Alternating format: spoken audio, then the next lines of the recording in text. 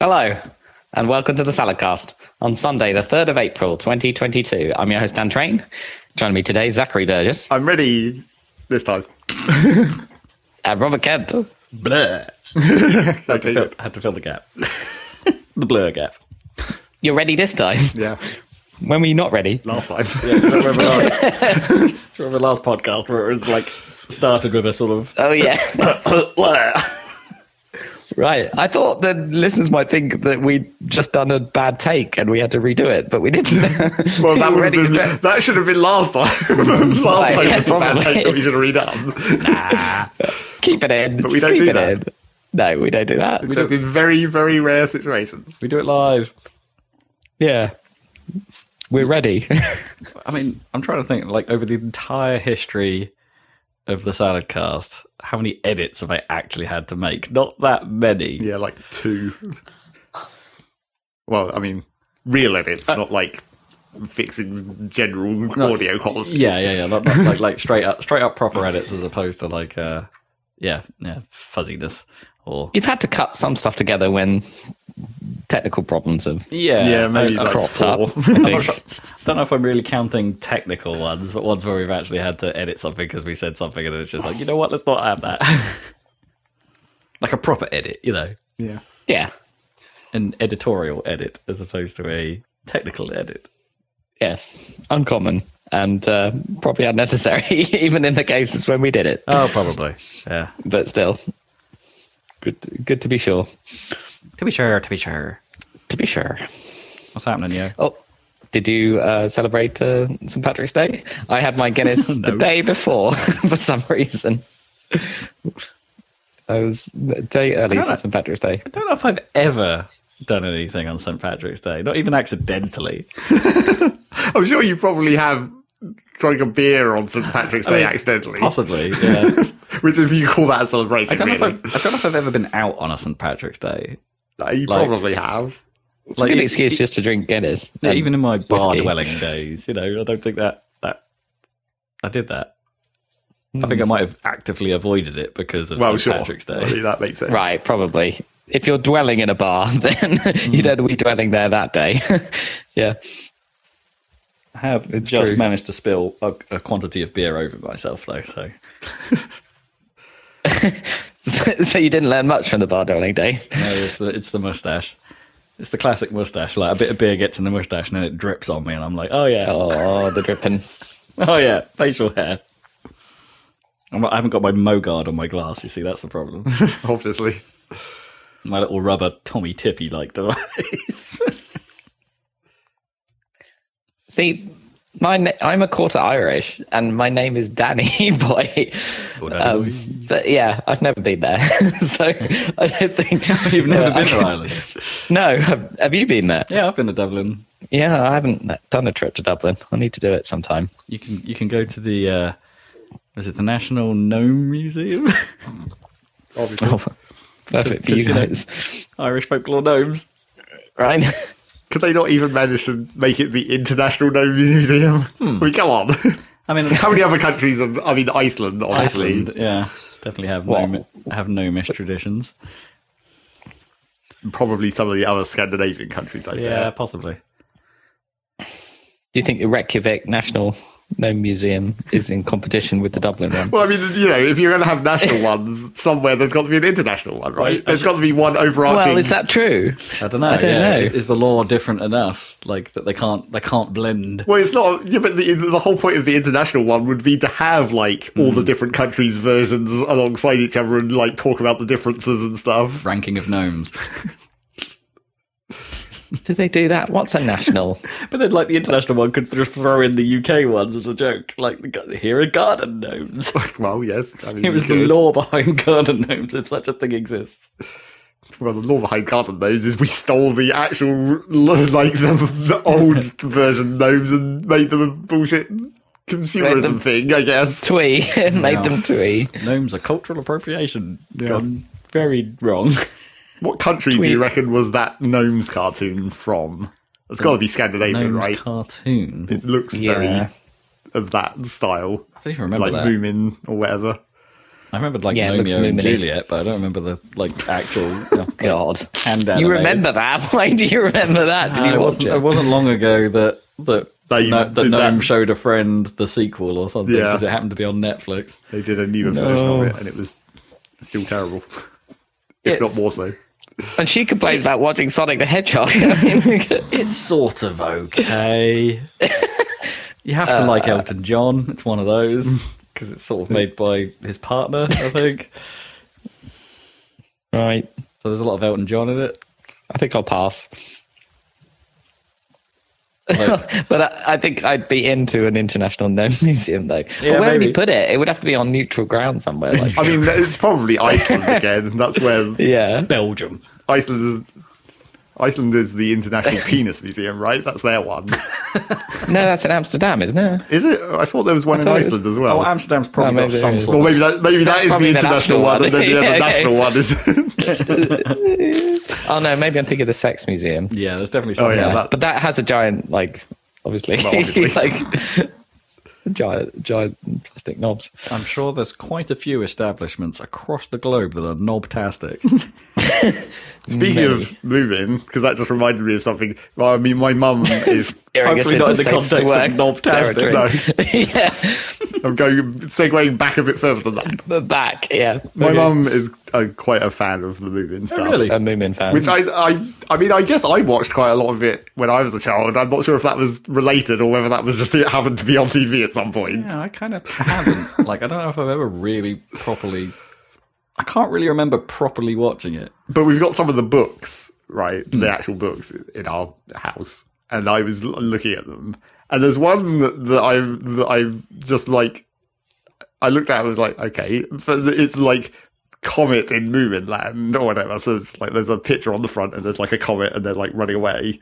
And I was like, well, hang on a minute, because now the implication of this picture is looking a bit apocalyptic, right? I was like, Right. hang on a sec. So then I actually started reading it, and it really does sort of verge towards the apocalypse, where they're actually worried about this comet is going to crash into the planet and fuck everything up. And I'm like, this is weird. Dark Classic Moomins. children's story. Yeah. Like, and a gigantic disaster that you can't possibly avoid. And Perfect barely even for children. understand what the hell is even going Yeah. on. It's Yeah. like if Zack Snyder did the Moomins.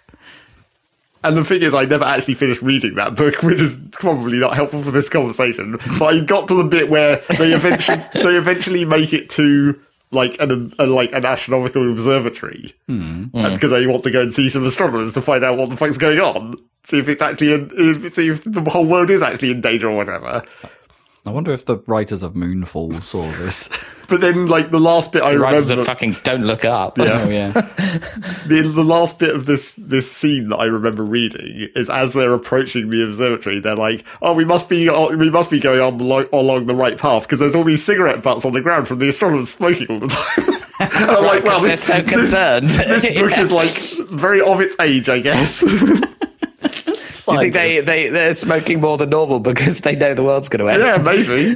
They're like, oh, Like, fuck this it. Who is cares about? a weird topic for a children's story, and then we've got these weird smoking astronomers as well. You just can't stop smoking all the time. It's the international language of stress, don't you know? Yeah, I mean, I guess at the time. But now I'm wondering whether that is like a modern moving book that's just meant to look like, it's meant to Oh, right. be like the old ones. Sort of drawn in the old style. But Yeah.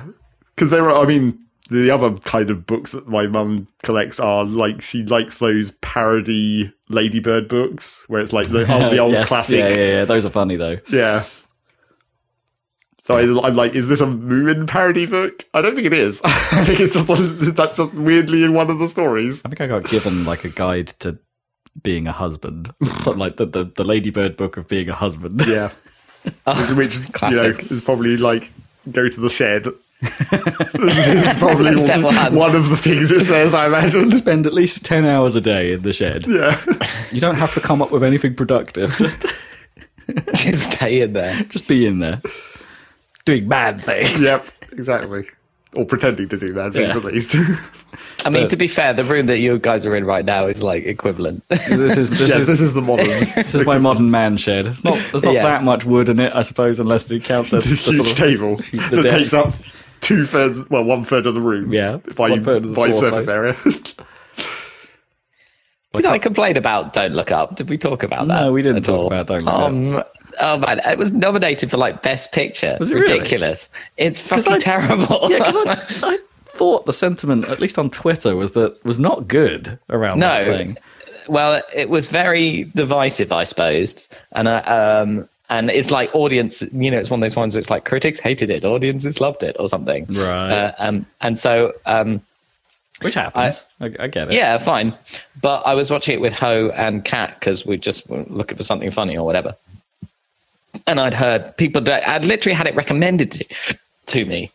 And I had to turn it off. It was so bad. Literally. Really? Couldn't make it through. Yeah, it was embarrassing. It was terrible. I might have to pull the plug on like a mate of mine said, I'm going to go see Morbius like tomorrow night. Oh, right. And I'm God. I've seen the memes. Right, exactly. I'm basing this entirely on Jared Leto memes that perhaps I shouldn't spend money on this. It's like, yeah, exactly. There's the money aspect, but then it's like honestly, very few films are bad enough that they're fun to watch because they're bad. Like it's quite not, The Room. Yeah. But it's not even like MCU. Like it's that sort of weird Spider-Man spin-off universe that Sony have got going, like the Venom side of things. Oh, is that what it is? Yeah, I think it's tied into that. So it's not even MCU. So it's like it can be forgiven for being bad because it's not like MCU has had a bad movie. So it's like, yes, we're okay. We're okay, guys. But I mean, did you watch like freaking Venom and stuff like that? No, I've not seen any of them. No. Oh, okay. Well, did you see? Did we talk? Did you see Spider-Man in the end? No, I'm still out on that one. I know it's come up for rental on services, but like I'm a bit of me hoping. Well, that means it's probably not far away from not being on rental, and could potentially be watchable. Yeah, definitely see that one over yeah. But I still haven't seen Eternals, so I'm a little bit behind on MCU. Me either. I don't know if I've got Disney Plus, so I could watch Eternals whenever I like, but I can't be bothered. Yeah, I know it's supposed to be one of the slightly ropier MCU projects. But I'm sure it's probably fine. Yeah, that's what I mean. It's probably enjoyable, but it's not. I think it's on sort of Black Widow level, right, where they said like neither of these are really important. So. I would probably go back and not watch Black Widow. Rewind time and unwatch it. Although it was kind of fun just for because Adam and Joe, like I used to listen to their radio show, and they used to make fun out of people doing bad accents in movies, and one classic one at the time when their radio show was on was Ray Winston trying to do an American accent, which was ridiculous. And in Black Widow, he's sort of not trying to do a Russian accent. Like he sort of every single line he says, it just goes straight back to the East End, like at the end. Exactly, he turns Cockney at the end, and it's almost worth watching. And the thing about Black Widow is like Florence Pugh has a lot of charm, like and the other guy, the guy from Stranger Things, like they're good. It's good casting. It's just not good, like. Script and story and all of that stuff. But yeah, but good casting apart from maybe don't cast Ray Winston as a Russian. That's ridiculous. So, he's just one of those people we can't really cast him as anything other than a Cockney wide boy. He's great I love him as a Cockney wide boy. Yeah. Like freaking what's the film? I've got no beef with Ray Winston. Probably because he'd have me, right? Like yeah. Oh yeah.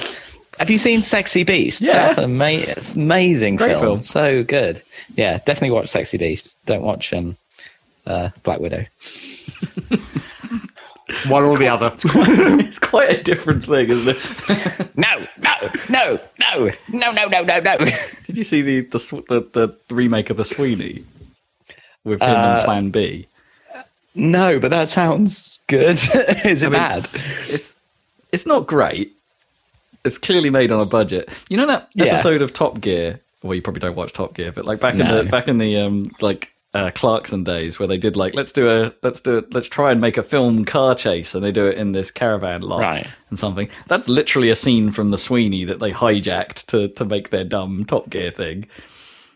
Scene from the original Sweeney? No. The the remade film. Like they literally just like hijacked their filming of the Sweeney to make a Top Gear segment. Oh, I see. Oh, okay, fair enough. Probably had more budget for Top Gear than they did for the film. Probably. It's probably how the car chase got made, you know? Yeah, exactly. Shared budget. I never watched the Sweeney. I watched. I know the theme tune. That's about as far as my knowledge goes. Yeah, because it's the same guy, right? When he was younger, obviously, as Inspector Morse, right? He's the Sweeney Todd Flying Squad, right? And it was all much more like, violent. 1970s. Yeah. I think it was like what Life of Mars was like referring to. Right. Life on Mars, sorry. Yeah. But even Life on Mars is now like 20 years old or something. Yeah, I know. I didn't watch that one. I skipped straight to Ashes, and yeah, because Ashes to Ashes was the 80s one, right? Yeah. Well, yeah, sort of late 70s. Yeah, kind of afterwards, which is also great. Yeah, and weird. It ends very weird. I love it. Oh yeah, because it was all kind of had a meta framing narrative, didn't it? Or time travel and all that. Yeah. Anyway, long sidetrack aside. Don't Look Up. Okay. Also, maybe don't watch Black Widow. We watched. Do watch Sexy Beast. Speaking of stuff we did watch, and is an okay time. Gnome and I watched Death on the Nile last night. Oh, really? Because it's an okay time. I mean, it's a tropey as hell murder mystery, but it's fine. It's all right. It's exactly like that. Like some of the cast have been horrifically cancelled, right? In between filming and release. Yeah, you may notice that Armie Hammer is not in any of the promotional material. Yeah. Yeah, but even Letitia Wright said something. No, she didn't she didn't eat anyone, but I think she said something not cool. Oh yes, yeah. That was a while back, but yes, yeah. Can't really remember. There's so much of it now. Can't really remember. Yeah. Had you seen Murder on the Orient Express? Then? I had, yeah, and I think I came away with the same sort of opinion of that, and that it's like it's all right. It's a well-made version of this. No real surprises. Exactly. I mean, there are a lot of versions of both of those stories, right? But I didn't. I honestly hadn't watched any of them until these, so it's like at least the mystery aspect was still a little fresh for me. But like, I imagine if you're going into it like, or knowing the outcome, then it's like, oh well, this is. It must be really kind of tedious going into watching something like that. Like you can only watch one of those once, really, surely. Did you not know who done it for Murder on the Orient Express? Because that's very famous, isn't it? No, I didn't until I saw it. So it's that's cool. But I can't remember who done it in Murder on the Nile. You'd hope that eventually, for the number of times that story gets remade, then they'd start doing twists. But that's the risk, of course. It is the risk. The twist is bad. Yeah. If you try and change the original story and you just make it worse, then everyone's going to shit on you real good. But then, even if you change it at all, those people who the mega fans for some reason are going to be annoyed. Well, obviously, it's like, why did you change it? That's a smaller subset. Yeah, exactly. Yeah, you can do it well for sure, but it's a risk. It seems like these ones are pretty faithful. Oh, absolutely. Yeah, and it's just basically like how much moustache can we have on screen? as much as you want. I love it. Maximum face. Matte tash. It's an enviable tash. So sculpted. It's like a double tash. It's 2-layered. It's beautiful. It's impressive. Yeah, so we watched that. We also finished off Boba Fett. Oh yeah, what did you think of when it turned into the other show? I mean, when it's Mando for a bit, it's good stuff, right? It's real good. Yeah, back to being Mando, but like it's noticeable the contrast of like, oh, this was really good. Yeah, God, that ending's ropey though, isn't it? Like the end of the season's a bit funky. Oh, man. I mean, it would be forgivable if they hadn't like shoehorned in important Mando stuff into the middle of that sequence. Yeah. Like what? I didn't get that. Yeah. It was exhausting to watch. Like he doesn't know how to direct action, so it was just like no, it clearly not. And also, like I was getting strained by an obscene amount of stock sound effect usage. Right, like all the classic robot noises they could have found. Like I'm about to try and demo it, but like there's this one in particular of like servos moving or something. It just goes sort of like that sort of noise, like that's like such a classic like robot stock sound effect, and they use that quite a lot. And I'm just like, no, God, you're Star Wars, man. You invent these sound effects, unless these stock sounds came from Star Wars originally, which would be like kind of weird. But it's like you guys should be making sounds, not just cribbing them, and it came across as quite cheap. Like, in a weirdly expensive way, if that makes sense. Like, it clearly got budget, but also didn't really work. I wasn't into the... It was way too long, the sequence with the destroyer, with the droid things. Also, why would you... Like, you had a... Okay, mild spoilers. Boba Fett has a moment where he disappears from the fight to go get something, right? And he comes back with a Rancor. And I'm thinking, like, might have been better to bring your gunship. You went all the way back, and you brought the Rancor and not your gunship. You could have brought some. Like the gunship would have just ended that whole thing.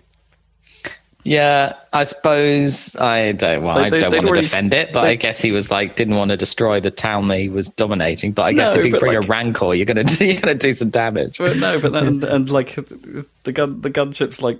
Is pretty accurate, right? And those robots are very not. So it's like, also, how atrocious are those robots at aim? It's like, it's the worst, like, example of, like, the bad guys can't shoot. Stormtroopers can't aim right, It's even worse.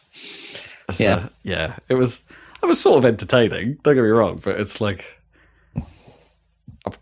there was something horrible about the pacing of it. It just didn't, like, it was, like, hard to watch for some reason. I don't know. And also, it's, like, really tactically stupid at points. It's like, okay, we're in this bottleneck being gunned down by dudes, and we're all hiding behind this sort of skiff thing. Like, new people turn up to turn the tide of the battle. What do? They immediately get behind the skiff rather than trying to flank the bad guys, like, with the element of surprise. Like, no, what are you doing? It's, like... Yeah. So stupid, and like you're supposed to be Boba Fett. You're supposed to be like, I know your job, and you're awful at it. Boba Fett mainly sucks, like and everyone else has to do everything for him.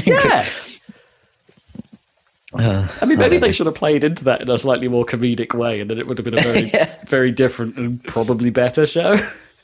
I don't know. I mean, that would even kind of make the actual Star Wars films make more sense, where like the stupid bit in the Jabba fight where he just gets hit, Han Solo turns around and hits him on the back with a stick by accident, and then he falls in the Sarlacc pit. That would make way more sense if the whole legend of Boba Fett was totally made up, and he was actually just he sucked and had to have everyone else help him all the time.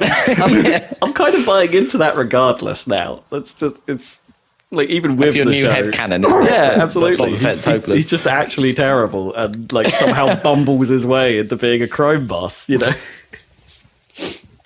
He's supposed to be cool. He's supposed to be the only one of all those terrifying bounty hunters who can actually clever enough to like track the Millennium Falcon and find Cloud City and then get there before them even. And, like something in my head he's just supposed went to be like he's like some kind of genius.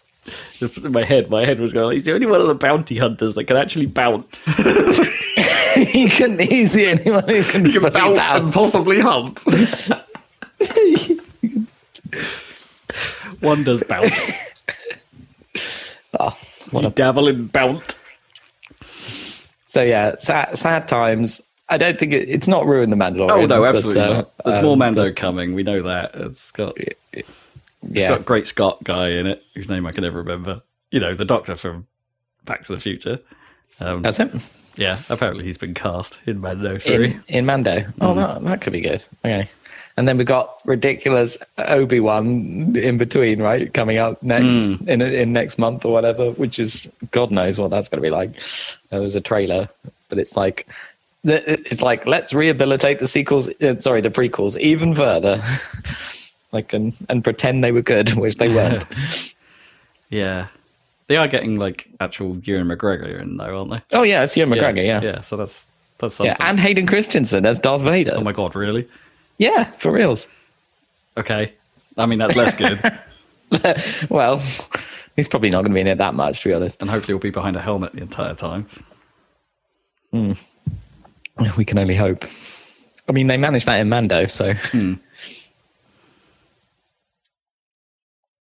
It's all right. They haven't managed it in Halo, apparently. Not that I'm watching that, but... No. a friend of mine texted me to say, "Are you watching this Halo thing?" It's like I haven't really played any of them since Halo 1. What the bloody hell is going on? Right. And I'm like, I don't even know. Like, I mean, I can't even really think what's going on in actual Halo half the time anymore. But it's a different continuity, isn't it? Yeah, they've definitely changed it quite a bit. But I think it is, like, from what I can tell, this series is based, is starting in the time of, before the fall of Reach or whatever, when the Spartans are, like, fighting the insurgents or whatever. Sure, but they're already quite Forerunner aware, like, which was, or they find stuff about them, and I think that was in the actual game series. That's quite downplayed, right? That the Forerunners were quite a secret until they stumbled upon Halo, and that, well, quote unquote, stumbled upon, which is quite a deliberate move, as it turns out in the actual canon. I can't remember that. What is the actual story then? Why do they jump to Halo? Well, because they actually find some stuff under Reach, right? There's some stuff in under there, which is why, like, Master Chief is in stasis on the what is it? Is it the Ford? No, it's the Pillar of Autumn. Is sort of in status there. Why Cortana's actually there, and why they're rescuing Cortana in order to. And Cortana knows the coordinates. Yeah, Cortana knows where the ring is, but they, as far as I can tell, they don't tell Cortana doesn't tell the captain, that that's where they're going. Right. It makes it out to be a huge surprise that they find this thing. Seems risky when she knows they're going to be followed by the Covenant or whatever immediately. Or maybe she didn't. Maybe she thought it was a clean getaway. I don't know. I don't know how slip space works. Is that what it's called in Halo? I can't even remember. Yeah. Oh, yeah, it is, isn't it? Because,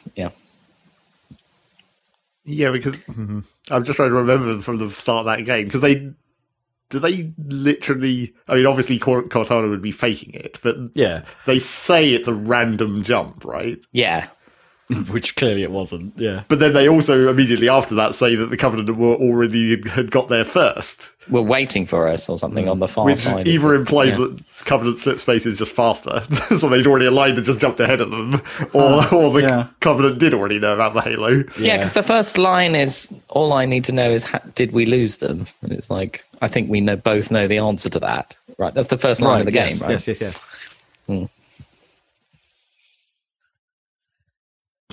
So, double retconning. I mean, Halo got proper. I mean, that's even before Halo got proper weird. Yeah, right? Like, as soon as 343 took over, it got proper mental. Right, yeah. It was already getting a bit weird and retconny, and then it went full blown insane, right? Yeah. Because they were like, "What the hell are we going to do now?" I think it's some of the 343 stuff that, as I haven't seen the show, but I think it's more the 343 side of things that they lean into. Yeah, fair. Or lean adjacent to. So that's the TV and filmy bit. Yep. I'll tell you what else I want to do before we get cracking with games. Or news about games. It's a podcast about video games. I've got some kitchen bitching to do. Okay. I'm gonna roast a toaster because I need another rhyming thing. My toaster's broken. Okay, good. Well, sort of half broken, sort of not broken, but sort of broken. So I was okay. Don't judge. I was heating a Pop-Tart. Or a pair of Pop-Tarts, I should say, not a single Pop-Tart. Considering our previous discussions about Rob's preferences of breakfast cereal, Pop-Tarts aren't that surprising. I do love a Pop-Tart. And, like, there was an evening during the week where Gnome just came home and was like, have you been good today? And I'm like, I've been average. And she's no, have you been good today? And I'm like, seriously, it's been a not a notable day. And she's like, ugh, well, I'm going to treat you to some Pop-Tarts anyway. And I'm like, oh shit, yeah. So I heated up some Pop-Tarts. Naturally, as I was removing one of these Pop-Tarts from the toaster, the corner just totally snapped off. And poured a bunch of hot Pop-Tart shit into it. Well, no, it was mostly intact. Okay. Like the jam didn't ooze out. They're not that jammy. They're like, no, they aren't. It's kind of a gel. Yeah. And so the corner sort of fell into a cranny of the toaster, and it's like, well, There's no easy way of getting that out. Too big for the crumb tray. Yeah, too big for the crumb tray. It hasn't made it all the way down. And it's like, that's going to be really awkward to try and pick out. Let's get to shaking. Yep, turn it upside down and shake it. Yep, shook it out. Like, our toaster is disgusting. Well, I mean, it depends how much you've emptied the crumb tray. Well, yes, a lot of things, as it turns out, don't go into the crumb tray. They just hang around somewhere in there. And, so I got to shaking, which turns out was a terrible idea, because now I think I've shaken something into the mechanisms on both the... Well, I shook it and got something stuck in, I think, the mechanism for one of the loaders, right? So it wouldn't stay down anymore. You could sort of feel that there was a bit of resistance there, but not enough to hold it in place. So I think I got like some crumb or something. Like crunchy. Yeah, sort of jammed into it. So I told Gnome about it, and she's like, so she had to go, shook it a bit, and then the same thing happened to the other side. Okay. And it's like, well, maybe shaking this is a terrible idea. Like, maybe these are mechanically unsound to the shake. Like, maybe it's not a crumb or something in there. Maybe this is just a thing we shouldn't do. So I shook it again, and then fixed one side, so that now works again. Did you try shaking it right side up to see if you could, like, shake whatever's in there back down? Yes, that's exactly what I did. I tried shaking it in the opposite direction to what I shook it before, and that seems to have fixed one side. But the other side is still buggered. So Gnome says she might attempt the risky strategy of actually trying to take a toaster apart. And I'm like, that's probably going to break more. Well, yeah, there's probably moving parts that are going to be really awkward to put back, depending on how they're chassied. Yeah. Word of the day. Chassied. How long bounce? No, I think bounce better. Did you try taking this like a tray at the bottom? Isn't there like a crumb tray that you can remove easily? Yeah, you can, but they're like the offending bit of Pop-Tart was nowhere near the crumb tray. It hadn't fallen that low. Fair. Okay. It was still in the sort of grilly bits. Just jiggle it up and down rapidly. Yeah, it was sort of outside the... Yeah, I don't, it's hard to really explain, but like, there's like a channel, isn't there, where the lifty bit is? Yeah. And it was like, it sort of wedged itself in the grill just outside the channel, so it wasn't in range of the lifty bit anymore. The lifty bit wasn't really affecting it, but it was... I felt like it had to go, otherwise I was going to get some serious burnage going on if I tried to turn that on again. Yeah, probably. You need one of those Pop-Tart bags that you put so those aren't really... Are they for Pop-Tarts? I guess they kind of are. Yeah, kind of toast bag things. Yeah, toasted cheese, where you can make a toasted cheese sandwich in the toaster by putting it inside the bag. Yeah. To contain the cheese, basically. Contain your cheese.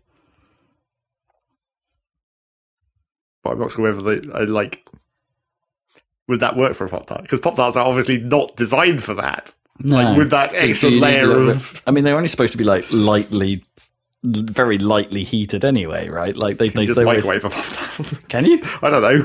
That would be way easier. I don't want a soggy Pop-Tart. It might not be soggy. You don't know. Almost anything in a microwave is soggy. It shouldn't necessarily be, should it? Now we're going to talk about the mechanics of microwaves. You're not introducing any more fluid than there already is. I guess you're not letting it escape. No, but it's like how pastries is. It's like if you put sausage rolls in the microwave, right? They go all flaccid.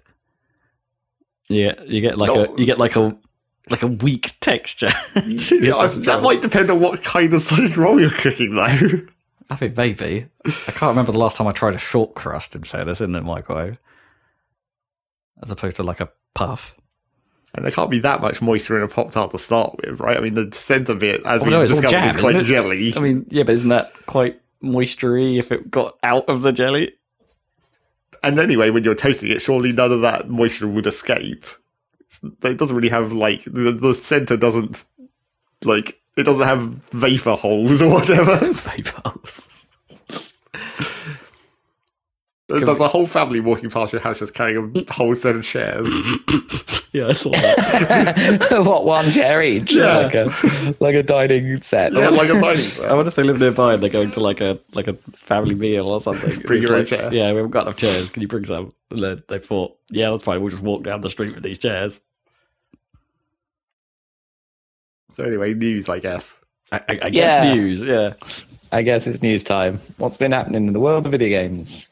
E3 has not been happening. Nope, we're still 4 months early. It wasn't due to happen until then, but it's not going to happen at all. Like, they'd already said they're not going to do an in-person thing, to which everyone was like, well, everyone who normally went to E3 was a bit like, oh. And now they're not doing a digital event either, to which everyone's like, well, unsurprising. It's not like E3 know what they're doing with, like, digital events anyway. So maybe we finally have actually had the actual death of E3 now. Is E3 dead? Yeah. Will it ever come back? No. It's like unknown at this point, right? It's been a good few years. Well, but surely, like, you need some kind of date that then all the, like, major companies can do their, like, separate events around, right? Well, kind of. Like, they haven't even been doing that the last few years, really. No, it's true. No, because Sony have already broken away. Yeah. Nintendo broke away a long time ago, but I think they still had a presence. Yeah, they still just do one of their things at E3 time. Yeah, and they actually have some amount at E3. Yes. Yeah, they had a booth. They didn't do like a big stage show anymore, but they had a booth at least, so people could get their hands on. But yeah, Sony pulled out. But Nintendo can just move to doing their shit at their, Nintendo stores or whatever. Like, they have done smaller events in their, like, New York. Yeah, where those exist, yeah, that could potentially be done. Microsoft just obviously hire out the Microsoft Theatre in LA to do their thing, which could happen whether E3 was a thing or not. They could just be like Apple and just have an event by themselves. Exactly, yeah. They could probably just leave, like, just hire it out for longer, right? And then convert after they do their stage show, like, have the booth build happen and then run their own little thing. Which they sort of already did at some of their events, right? They'd have, like, they'd use that stage area. Yeah. Ready to go.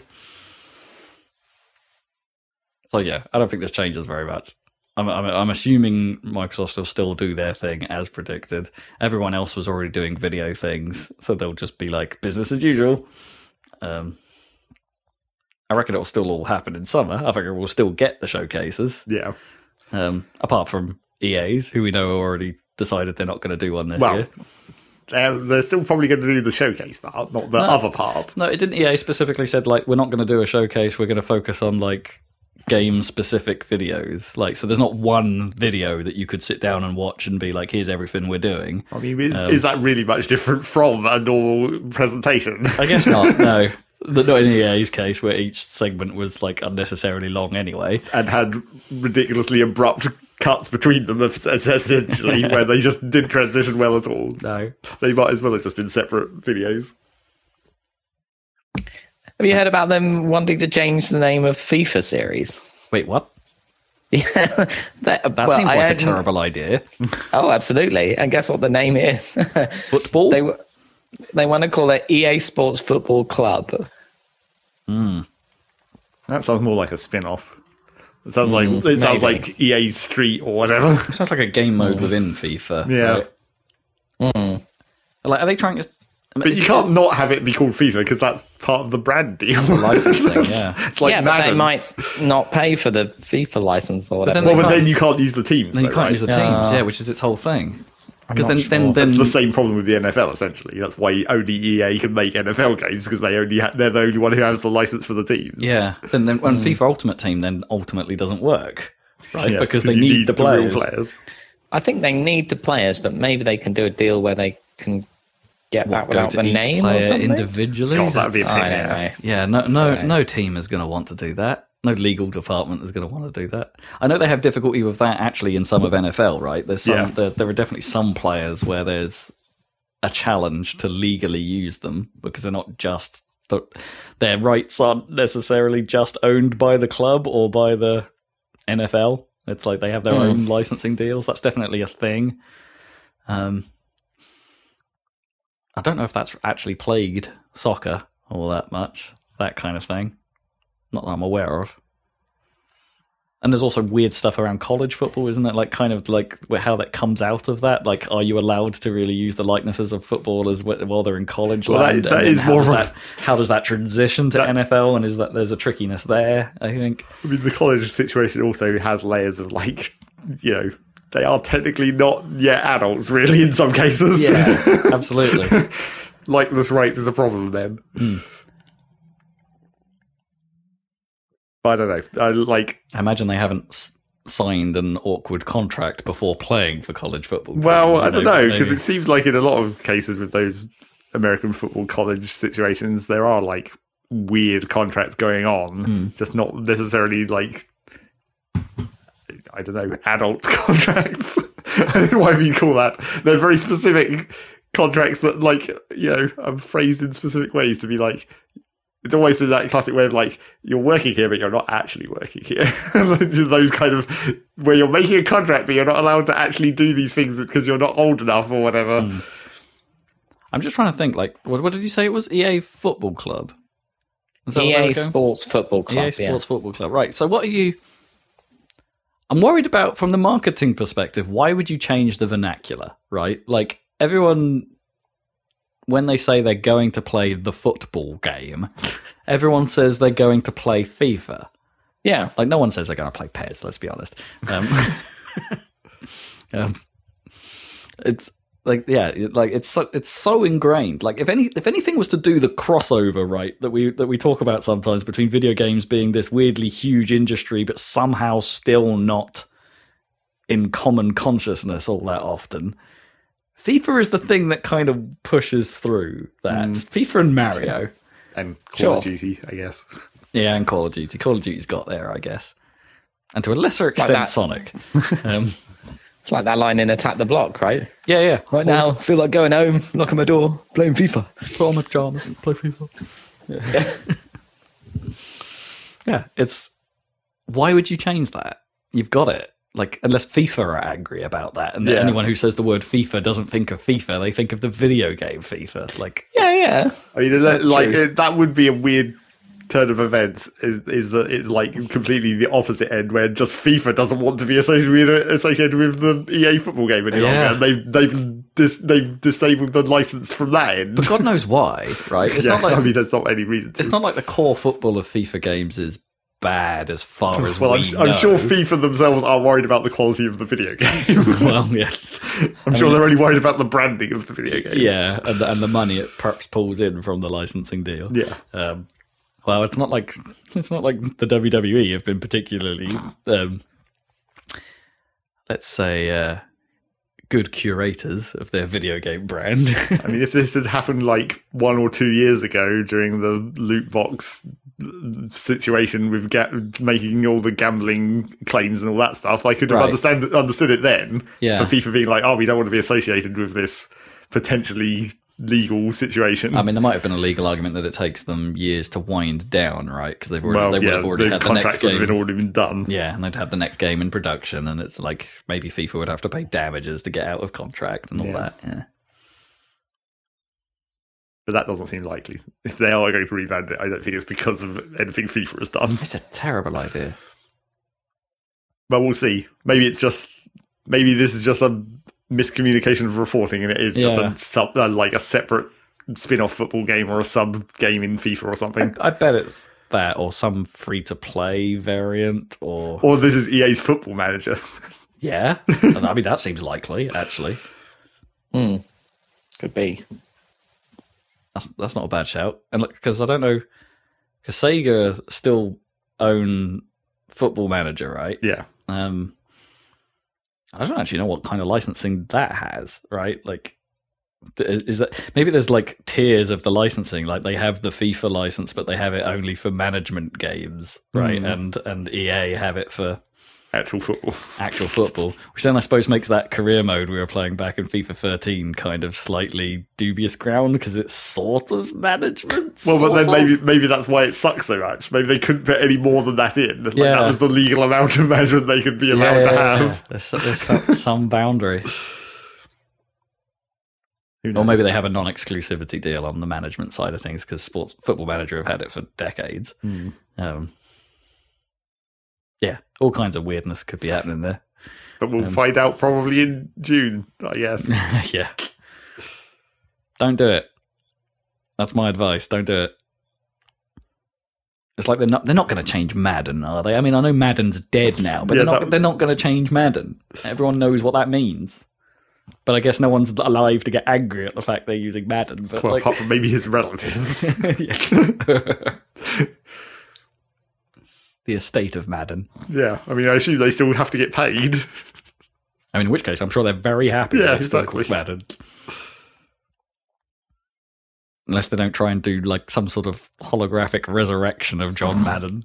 I don't know how many of those games he's ever been in. Actual John Madden in a Madden game. Probably not since the 90s. Even as just a cameo. Yeah. Or just a bit of like the title screen or something, which I think he was on some of the earlier ones. Back when he was actually a football player. Probably not that old. EA Football Club. Bad name. We'll see. Let's talk about Sony news. Let's talk about the they announced what Project Spartacus is. And Project Spartacus is what we already knew was going to be their rejigging of how they do their subscription services. Because the current situation is they have PlayStation Plus, which has extra benefits on PS5, but is a single thing. But they also had PlayStation Now, which is their Streaming. Sort of streaming, but some stuff is downloadable service, which, was kind of in an odd place as a result. So Spartacus was designed to sort that out into something simpler. And the scuttlebutt was like, "Oh, this is Sony doing a Game Pass thing. They're going to compete. We're gonna see some action. Something good's coming." Yeah, I'm going to tell you now, it's pretty underwhelming. Oh, really? Well, it's sort of underwhelming. There were good bits. There were good bits and bad bits. So let me lay it out for you. They've got 3 tiers now. The first of which is probably should have just been called PlayStation. It's the whole thing's still called PlayStation Plus. They're scrapping the PlayStation Now name, and the whole thing's just going to be called Plus. But like you've now got 3 tiers of that. So you've got PlayStation Plus Essential, which is basically what you get now. It is totally unchanged, stays at the same price. You still get your monthly games, you still get your online access, yada, yada, yada. Nothing new to see here. Next tier up is your Plus Extras, or Plus Extra, I should say. I don't know why I pluralized that, which gives you a collection of downloadable games a la Game Pass. And they're saying it's about 300 or 400 odd games available, which is a bit of a parity with what Game Pass currently offers. For, if you pay monthly, the exact same price as Game Pass. Okay. Their plus point is they are offering an annual payment option, which Game Pass currently doesn't have, which brings it down to £84 annually, which is a bargain, honestly. That's a great deal. Right. Yeah. That brings it down quite a bit and makes it quite a lot cheaper than Game Pass, if you do it that way, if you can do it that way. So the big downside in this, and this is true of all the tiers, and I'm going to introduce it here, is that collection of downloadable games is according to Sony, never going to include brand new releases. At least not first party ones. That, like, perhaps they'll do some deals with third parties, but on Sony's side, like when God of War Ragnarok comes out, for instance, it's not going to be on Plus Extra. Very unlike Game Pass, right? Very unlike Game Pass, yeah, where Microsoft have committed to making all of their first party titles on Game Pass day one. Yeah. So perhaps that explains the price differential. And also, I can sort of see it, right? PlayStation they're in the position where they make these high quality single player games. That's kind of their bag at the moment. Indeed. And you're not going to necessarily want to play all of them, probably. Like, not all of them are going to appeal, so they still want to carry their high price tag, basically, and get that launch window. Keep that at launch window cash. Or whatever it is. Yeah. They haven't said anything about when, like, what sort of time period you might expect things to then eventually launch on PlayStation Plus. They haven't said anything like that. But if it's anything like what's carrying on with the PlayStation Plus monthly, I think you can expect a good few years before they then turn up on the service.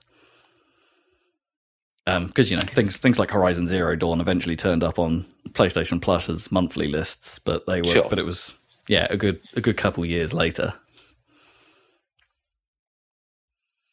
So there's the rub. That's the main rub of what's going on. Okay, doesn't seem overly generous, I have to say, in comparison.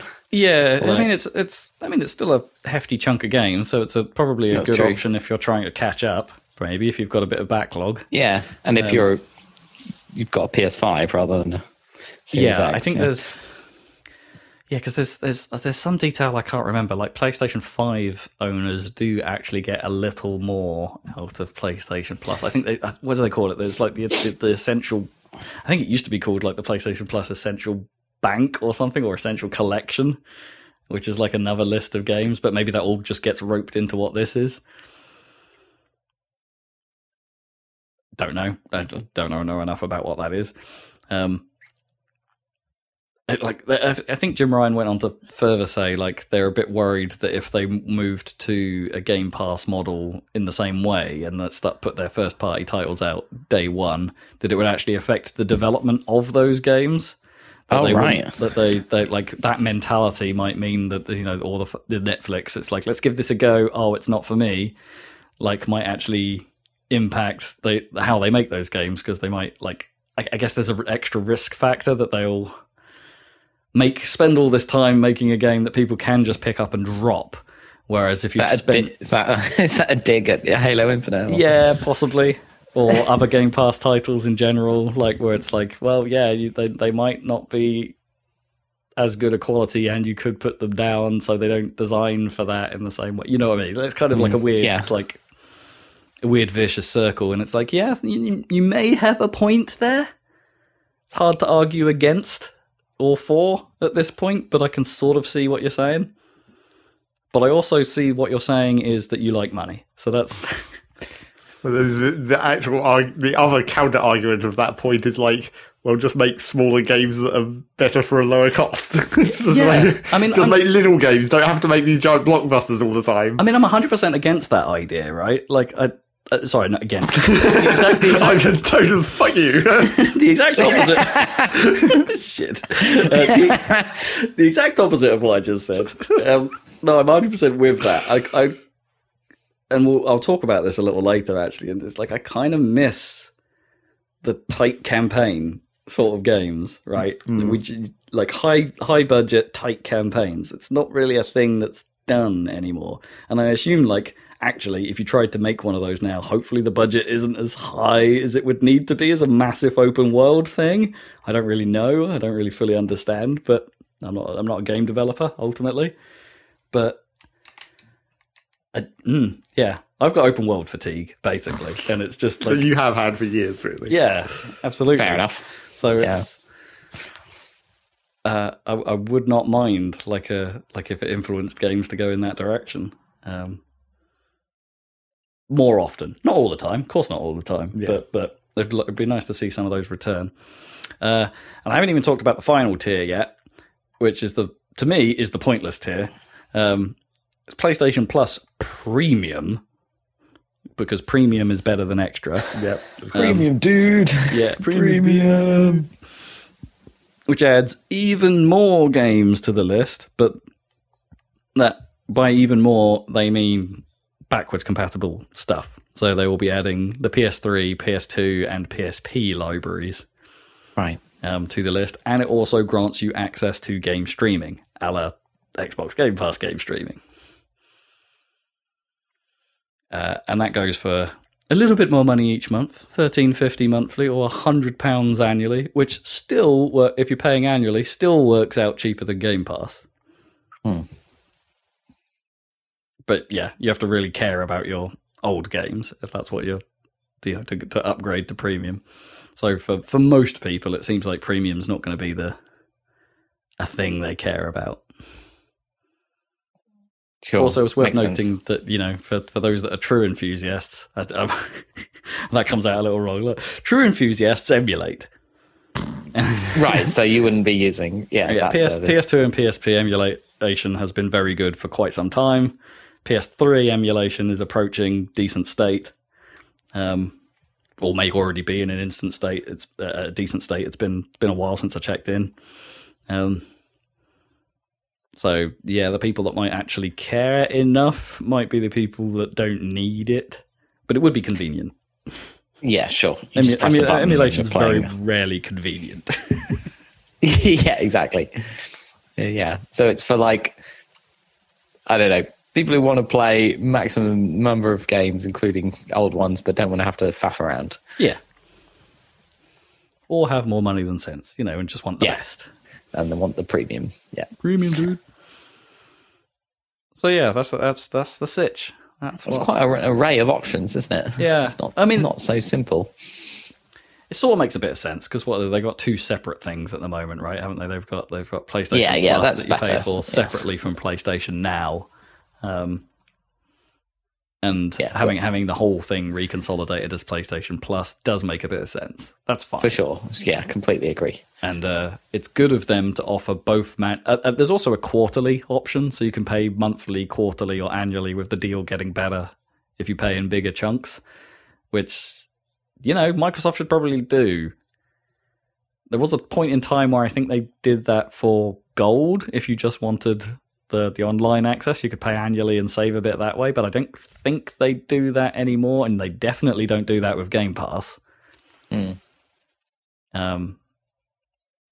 the potential argument here is they're putting a price squeeze on Microsoft a little bit. But they don't really have the resources to squeeze Microsoft. Not right now. Yeah. Yeah. They're both made of money. They can do what they want. But that's true. Fair. Interesting. Yeah. Well, it's good to have some healthy competition in the space. Absolutely. It was a bit weird that like Microsoft were the Netflix and like there was no Amazon or Disney Plus. Yeah. So I think things are correcting. I don't think there's much, but as a result of this, I don't think there's much of an argument for having both, right? If you're... Well, just like Netflix. Yeah, well, there's a little bit of an argument, isn't there? But because you'll get exclusives on that service, but like if PlayStation aren't putting their exclusives onto the service, then it's like... Like you're not going to get this for sure. No, I probably will, because I've essentially got the equivalent of Plus Essential because there are the monthlies that I occasionally dip into. Yeah, but I don't think I need the premium. No, I don't need another Game Pass like service because Game Pass fulfills my needs, and Game Pass has the third parties in it already. It's done well there, and I don't think I doubt Sony are going to pull in different third parties all that much. It might happen. The timing might be different between what's available where, so you might end up with that awkwardness that definitely exists on Netflix and other services, but hey, it is interesting. Developments in the world of video games. Maybe Nintendo should have paid more attention. Nintendo has their Game Pass thing. It's just bad. It's just bad. Yeah. So basically, they did the premium tier without any of the other stuff you're actually interested in. Talking about Nintendo, bad news for Dan's League prospects. Bad news for you for not counterpicking it, even though we talk about it so much. I thought about it, but it seemed like too big a risk. Yep. I never stood a chance. Breath of the Wild 2 has been delayed into 2023. They did apologise. Well, Nintendo always do. Yeah. How long? Spring is on. Yeah. So okay. I think it's fairly safe to assume March because they surely at this point there's what we always said about it, where it's like, why are they releasing it in this year when they could release it? I'm gonna sneeze. They could release it in time with the anniversary of Breath of the Wild. Yeah. So now they've said spring. It's like, well, obviously March 13th, right? Yeah. March is quite a common release window. Well, that too for like big. For some fairly large Nintendo titles. Well, it's because it's the start of the financial year, obviously. Well, that's more April, isn't it? But like, yeah, I guess end of the financial year, whichever side of that you're aiming for. Yeah, however that functions. So not surprising, a little disappointing, but like medium surprising. Medium surprising, I guess. I mean, they had at least said a year before this. It's not that. I was about to say it's not that common for Nintendo to actually put a full-on delay on it, but it does seem to be happening more and more. Well, they've realised that so long as they actually say that, as long as they're honest about it, people don't mind so much. No, Nintendo are the people who have actually worked that out about game development. Yeah. People don't actually mind waiting if you just make the thing good in the end. Absolutely. If you make it complete and like a proper game out of the gate without needing updates for it to get good, then you've done your job. And you can hold the Nintendo tax for as long as you want. Because that's one of the main, clearly I don't think any of us have played it. Maybe Zach has, but that's something people pointed out about that Kirby game, right? The Forgotten Lands. It's like, this is a complete package. Yeah.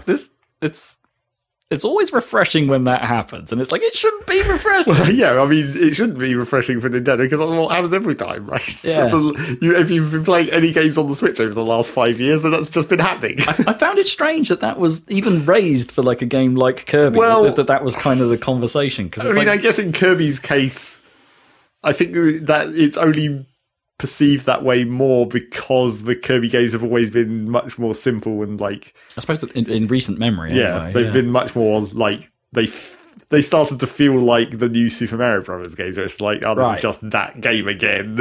Gotcha. Yeah, a little unusual for them to go out of their way, I suppose. Yeah. For Kirby to go out of its way. That game looks pretty good, actually. Well, yeah. I'm a little bit tempted. Sure. I mean, I hate some of the decisions that animation thing you mentioned. I went and had a look at the Digital Foundry thing, and it's like, there are places where that is awful. Yep. Like, really awful. Like, I'm not even sure that saves them much power, surely. Yeah, that's what we said. It's like, how much could that really do for you? But the core game looks good anyway. Yep. Yeah, I had a go at the demo. Oh, yeah? Yeah, it's fun. Yeah, it's pretty fun. You get a mouthful. You get several mouthfuls. Various mouthfuls. Yeah, several mouthfuls. Mm-hmm. Yeah. Face full of it. Get your entire self full of it. Yep. Yeah. Because Kirby is just face. He's just a face. It's just entirely face. Max face. Is that what the face slider should be on games? And you turn it all the way up. It's just like replaces your body. Max face. This has fueled a few rumors that maybe this actually ties into the real Switch Pro happening, yeah, or Switch 2. I mean, that would be, again, like, if you're timing it with the anniversary of Breath of the Wild, you're also timing it with the anniversary of the Switch. Sure, yeah. Oh, that's true, yeah. That's too much to wish for, I think. I think that is a little wishful thinking. Well, it's like, at this point, I'm not even sure they physically could make a new console. Like, getting parts is still such a difficult situation with the state of the global shipping at the moment. Getting parts is still tough. Planning. I mean, speaking from experience, even in my work, there are bits of kit that we just can't make until we do a hardware revision now, because we can't get the parts we used to. So there's it's not normally a thing that bothers me because I'm software, right? Yeah. But there's a couple of details that bother me, and it's a pain in the ass, this whole deal. And I mean, Nintendo, at least because of the Nintendo style of games, are the company that can get away with supporting one piece of hardware for a really long time by just making games that are for it, unlike the other companies who are too much graphics based almost. Right. Yeah. They always need to keep moving forwards, which is why the PlayStation 5 has been such a problem, coincidentally timed problem, but they weren't intentionally trying to make a game console whilst there were supply problems, and the supply problems just kind of intersected. Yeah, they came to them.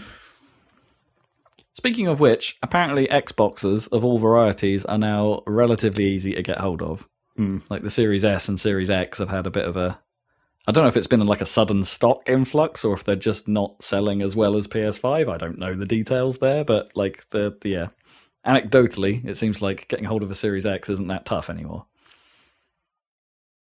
Wow. Okay. Yeah, it's still. But then it seems hard to get a PS5. Yeah, I was about to say. Also, anecdotally, a friend of mine did finally manage to get a PS5. he's got one, and it was one of those, like, he didn't put himself on any list or anything. He just went to a store one day and was like, really? Online, obviously, not in person, and was just like, I want one of these, and they were like, okay. It was that simple. So it apparently can happen. Wow, that's amazing. But yeah, that's what I mean. I'm not even looking at the moment. Like, there's a bit of me that's like, well, you've got your next gen. The Series X is doing me just fine. It's like, and the PS5 games I'm really interested in are still around the corner. So it's and I'm holding out hope for a PS5 Slim maybe in a year and a half's time, which is of course not going to happen because of the chip shortage. And it's like, but I don't want something that big. It's massive, yeah. It's massive. PS5. I just want to feel that controller, man. Well, I haven't felt that you controller. You could get that separately, I guess. Yeah, but I want the haptics. It's like you need something. You need something that does the haptics properly. Like, I could get the controller and I could use it on a PC, no problem. In fact, I'm quite tempted by that because my PS3 controller that I'm currently using on my PC, just to, use old tech, why not? I haven't got my PlayStation about, but a PS3 controller seems to work just fine. It's quite a good way of playing things, actually. I quite like it. It falls apart less than my 360 controllers. Well, I mean, you haven't clenched it as much yet. No, it's arguably less clenchable. Well, that too, the shape of it in general is a bit less clenched. It's good for Rocket League. Less clenchable. I did download Rocket League for the PS4 in case I felt that way inclined, so I could play it on a console. So now you have it on 3 different places. 4 different places. Something slightly better than the Switch, right? Yeah. Well, I could play it on my Xbox, but I crunch Xbox controllers. Like, I break them playing Rocket League, so maybe I won't break a PS4 controller playing it is my idea. Less dairyly crunchables. Yeah. Not that I would generally choose to play it there if the PC is on and accessible, or I can be faffed to sit in here some more. But sometimes I might like to sit somewhere else rather than in here, where I spend probably 80% of my waking hours. Yeah. Anywho, final stuff. We've got a game announcement. Hyper Light Drifter is getting a sequel. Presumably a sequel anyway. Well, yeah. It's called Hyper Light Breaker. It's a development in collaboration with Gearbox. It's just slightly odd. It's going to be in 3D, which is like very different from the original. But, it's not like Heart Machine are new to 3D now. They did Solar Ash last year. So, yeah, they've done some 3D stuff. It's going to include proper multiplayer co-op, they say, like not just one other guy, like several other guys. That's the Gearbox part. Because Gearbox, yeah. And it will be in early access on Steam in 2023. Which, as I said, is weird because I've been seeing adverts for it on YouTube. Yeah. Like advertising the early access, which is still a whole year away. That's so strange to me. It really is. Maybe that's the Gearbox angle. Use some of that Gearbox money. Yeah, get the marketing machine going. The Heart Machine needs a marketing machine. I mean, don't get me wrong, I liked Hyper Light Drifter. And I was especially fond of its abstract, no English nature kind of, it's got that kind of thing, the Fez vibe, sort of, going on. Especially helped by the fact the soundtrack was by the same guy. Disaster Piece did it as well. It was tricky, but yeah, quite liked it. Not a bad game. I don't know, that one little clip they show just makes it look like a very different thing. Like, because the rest of the intro you can't really, like the rest of that video, the announcement video, you can't really. It's just an animated scene. It's just an animated scene. It's not representative at all. I don't know. It's a weird one. Well, maybe we'll see more at not E3. More at not E3, yeah. More at Gearbox Presents. Maybe. Do you think? Probably. I mean, there'll be Gearbox presents Randy's Magic Show. Oh God, hope not. Not again, anyway. No, not again. Surely not. I mean, they did it once and they got absolutely slammed for doing it. Right? Yeah. It's like, surely not. Ugh. Right, moving on from that. That's the news. Not quite. Ooh, Zach's got mystery news. Well, I mean, it's not exactly. news. It's sort of. I guess it is news, but it's more of just a weird discussion that I wanted to talk about for a second. Weird discussion. My section. favourite. And also, the thing that I seem to keep bringing up is random legal things Hey. in the game industry. Legal update with not at all lawyer Zach. No. The legal eagle. Barely remembering the actual story, Zach. So this was a thing I'm going to try and vaguely keep to the actual chronological progress of this story so I can actually maintain what happened. Okay. So in early March, Bungie were filing some copyright takedowns for some OST stuff that was being uploaded to YouTube, which is that's just normal business happenings going on there. By random people. Right. So, okay. Yeah. That Destiny 2 music was Destiny being 2 uploaded. music. Okay. Yeah. That was going to be my first question because didn't Destiny 1 have ties to Paul McCartney and Yes. and potentially Marty O'Donnell, which is They had their whole legal trouble with that. Yeah, which was privately resolved, I believe, so we never really knew what exactly I think in this case it was music from the new not really DLC because that's not exactly what Destiny does, but the new update. Okay. The new music was getting uploaded immediately, so they were taking that down. Sure. I mean that happens with pretty much every game now. So that was happening in early March. So then in mid-March, a bunch of other Destiny 2 related videos started getting copyright strikes. Huh. Which for including the music because they were playing it? No, but they were just getting copyright strikes, which then the community got pissed off about. Of course. Because they were like, Bungie, what the fuck are you doing? So then Bungie responded basically with saying it wasn't us. YouTube's done something dumb. Well, no, it was someone else posing as Bungie. Oh no. But then it got weird because then the person who was issuing all the fake takedowns sent out an email to the people he had been doing takedowns on, basically saying, I was the one doing this, it's totally fake, and here's why.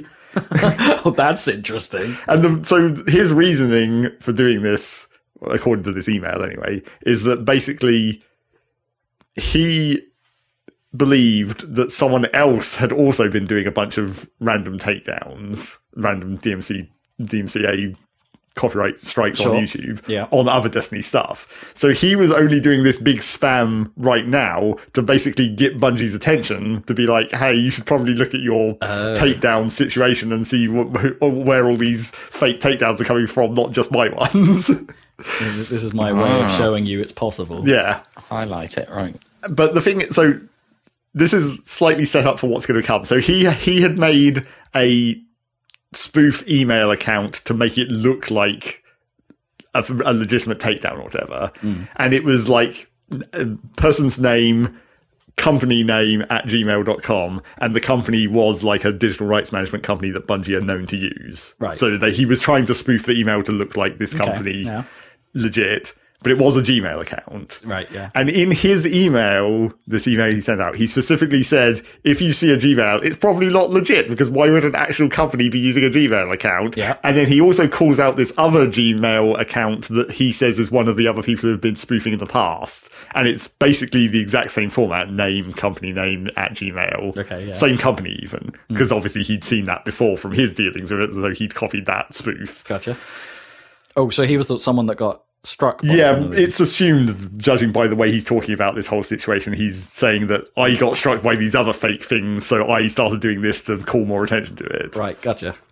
So then it got even weirder, because then Bungie filed a lawsuit against him, the spoofer. Oh no! And anyone else. But basically, it's a Bungie versus John Doe's, because they don't have any actual. They're all anonymous, obviously, because it's just email addresses at this point. Yeah. So Bungie wants to find out who these people actually are, basically. But then, so this is where it got really weird, because Bungie is filing this lawsuit. So I guess they couldn't specifically filter him out. Yeah. Because they don't know who he is. They just have to target all the people who have been spoofing fake copyrights. Gotcha. So maybe he'll be all right. Well, maybe. Probably not. But so it's Bungie against these anonymous people. But inherently, due to that situation, basically Google and YouTube are sort of roped into this lawsuit because they are the ones who will have the information of these people that Bungie wants to find out who they actually are. Uh-huh. But then this Bungie lawsuit basically just shits on YouTube for the entire document and being like, your YouTube's copyright takedown system is real crap and easily exploitable. Uh-huh. Basically, Bungie are agreeing with the spoofer guy that the takedown system is bad. But they have to go about it this way. But they can't. It's just like this lawsuit is sort of parallel to YouTube, but YouTube are going to get sucked into it because the information is stored in their servers or whatever. Interesting. So Bungie are taking this opportunity to basically say YouTube shouldn't have even allowed it to get to this point. Their system should have been more robust or whatever. I wonder if it's their way of saying, or being able to open the door to a lawsuit later. Yeah, maybe. Like, by going this way and it failing, but it then at least highlights all of the YouTube stuff that they then have a case that they can perhaps present against them. Yeah. But then the ultimate weirdest part, it's actually quite a small part of this overall lawsuit and Bungie complaining about all the different aspects of this copyright system. It turns out that the second email that the spoofer was pointing out as being fake, that wasn't a fake email. That was a real email from the actual company. They were just using a Gmail account. No way. But then That's awful. But then what Bungie said about that is that supposedly the corporate version of the DMCA takedown system of YouTube, you have to use a Gmail account to access, which the people have then speculated that it's actually Bungie have misunderstood slightly. You have to use a Google account, but you can have a non-Gmail Gmail address attached to the Google account. Yeah, you can do that. So you could have a corporate email attached to mine is that way. Yeah. So maybe that's an misunderstanding on Bungie's part, but if it's not a misunderstanding on Bungie's part, then that's a fucked up system. Because then it requires you to use a Gmail account and then it looks fake, which is what the spoof guy thought it was, but it wasn't. And it wasn't actually fake all along. That was actually the actual legitimate copyright company managing Bungie's things. So the thing that he was pissed about of fake takedowns, they weren't actually fake takedowns all along. They were actually the real Bungie takedowns. Wow. Oh, no. Oh, my God. What a crazy story. So, let me get this straight. Bungie's takedown company are assholes. Well, no, because because they started this whole thing by they did takedowns, but they shouldn't have done them in the first place. Well, we don't really know because we don't know what the takedown that pissed this guy off originally was, right? And whether it was legit. Yeah, whether it was a legit takedown and he's just pissy about it. Huh. And this guy, the spoof guy who's trying to raise awareness of whatever the fuck's going on with this guy, is he in trouble or not? Or what? Well, I mean, I guess that depends on what the lawsuit turns out to do. Whether YouTube actually decides to get involved and give the information, even because they probably could just not. They probably could just dismiss that almost entirely. It depends. To say privacy, It depends. They could get a court order. Yeah, I mean that would be the idea. Like the idea of the lawsuit is to court order the information out of YouTube, essentially. I mean, that can happen. Yeah. But whether they'll actually, maybe the way this whole lawsuit is written, where it is just basically dissing YouTube the whole time, it almost feels like Bungie doesn't really want to pursue it. They just wanted a chance to shit on YouTube for a while in a legal way. Yeah. I mean, I doubt they're the first corporation to have a proper go at YouTube for their systems. But Bungie are tiny compared to YouTube, right? Yeah. Yeah. But they're also not small either, because let's not forget that Bungie are now Sony. Yeah. I guess. Yeah. They were part of That's Sony. True. That's true now. Yeah. Forgot about that. But yeah, I thought that was a very weird story. And it's just like one of those situations where... Ultimate weirdest. It's just one of those situations where, I mean, I guess the spoof guy kind of got what he wanted. Like, Bungie yeah. actually got involved on a legal scale, and then on a legal scale, you actually get to see this kind of information. So you actually do get to find out these weird background details of like how the whole system works. Potentially, yeah. So yeah, who knows? Unless this whole thing just gets thrown out. Well, I mean, sure. Which I think is actually quite likely. Yes. I mean, there's not really much actionable, I guess, in that lawsuit, really. It's just like, give us this anonymous guy's information is about all you can really say that Bungie's even aiming to do. And I doubt they'll actually want to pursue... I don't think they'll actually pursue this guy. That feels counterintuitive. Yeah. But I think... And maybe I'm getting this wrong because I'm not exactly involved with the Destiny community, but thinking of Bungie of old... They've got a pretty decent track record of working with the community. I mean, yeah, that's sort of why this became a thing, is because Bungie had been well known for having a decent relationship with their community. Even just these communications where they said, like, after that, when the second round of takedowns happened and Bungie were like, that wasn't us. That sort of, that's that. They're at least weighing in. Yeah, they were saying, like, hold on, guys. Yeah. These were illegitimate takedowns, so we're going to look into it. But maybe the community wouldn't have expected it to go this far exactly. But yeah, what a weird story. I mean, I guess Bungie didn't realize their own hired help presumably are using what looks like a slightly weird account. Well, I mean, I guess like you don't necessarily know exactly how weird that is, but I mean, they are right that the DMCA takedown system of YouTube is bullshit. Oh, yeah. Because you literally can just write in pretty much any email address, type in the company name of the company you're supposedly representing, and then answer a few basic questions, and then that's it. Say, I own this. Yeah, you just say, I have the legal rights to this, checkbox tick, and then the video goes down. Which is, yeah, I mean, on some level, if you have legitimately been stolen from, and you don't want your material used in that way, you kind of do want it that easy. Yeah. But, perhaps maybe someone needs to verify these. I mean, the super high level discussion of this is that, the whole DMCA system is, ridiculously unbalanced towards... Because it's not really that YouTube have made choices to make a bad system. It's that they're complying at the level that they're required to, which is real shit because the law is just bad. Sure. I'm just trying to think, what would I do if someone actually ripped off or used some of my music without permission, say, on a thing. It's I wouldn't be that annoyed because but it's a very different situation. Yeah. It's obviously I don't make money out of that stuff, and it's kind of it's not an important part. But I think I'd still be a bit miffed that they didn't ask. Right. If it was an OC remix track, fine. I've got no leg to stand on because that's the deal with an OC remix track. That's fine. One of my tracks ended up playing on Awesome Games Done Quick a while ago, and I'm like, hell yeah. Yeah.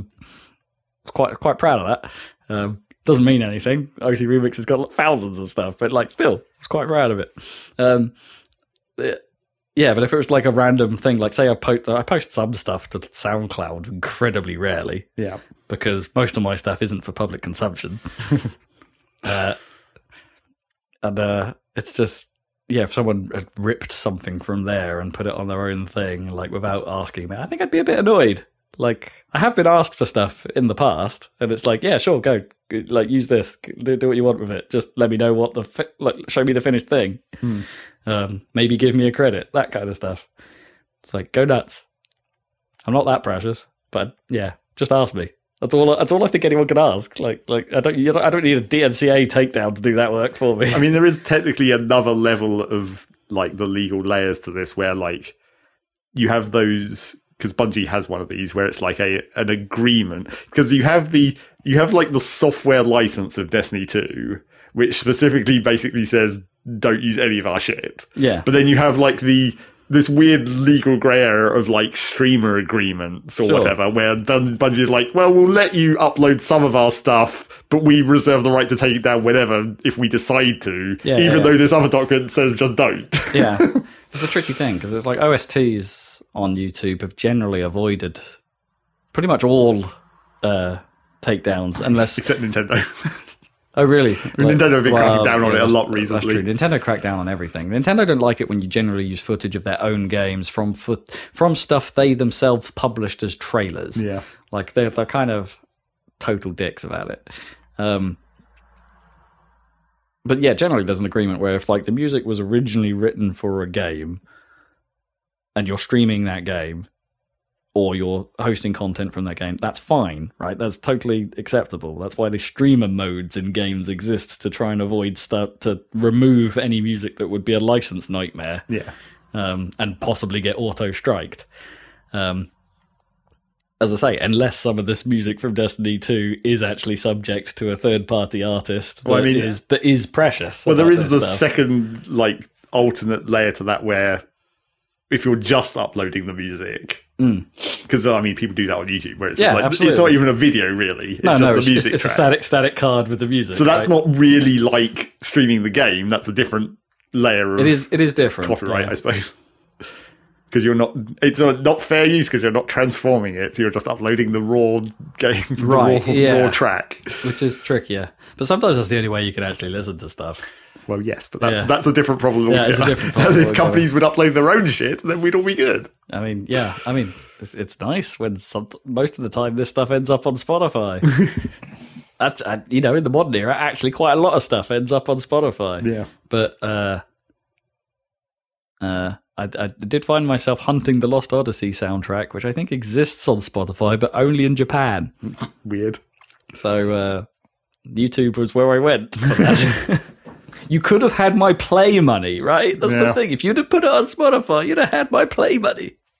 But they probably get the advertising money from YouTube because it probably is copyright strike, just not take down copyright strike. The advertising money probably just goes to them. Possibly. Yeah, then you'd expect there to be ads on those things, right? Well, I mean, sometimes. Depends. My fight money. So anyway, that's that. Yeah, interesting one. Also, while we're talking about like random little asides, not quite as interesting as that, AMD put a thing out saying they're introducing this thing called FSR2 to their that the Xbox apparently will benefit from. I think FSR is their algorithmic version of DLSS. Right. The upscaling, the temporal upscaling anti-aliasing technology that NVIDIA have is DLSS. And it's the deep learning one. Yeah, exactly. So, yeah. But AMD's one is an algorithmic version, so it doesn't require the machine learning step, so it's easier for developers to implement. Right. And apparently FSR1 has been available for a while, with some games making use of it, but FSR2 apparently brings significant performance improvements. So, yeah, we might see more games using stuff like that and being able to squeeze out more detail. They were using Deathloop, I think, as an example in their video to be like, look at the difference. There aren't any. So that's the most dangerous kind of comparison video where you're showing the exact same thing twice, essentially, and be like, look at these two totally different things that we promise are totally different. Yeah. They basically had native on one side, native 4K on one side, and FSR2 4K on the other side, which was running at a lower internal res. And it's like, can you see the difference? We can't. Kind of thing. So yeah, maybe performance. There may be performance ahead. Don't copyright strike me.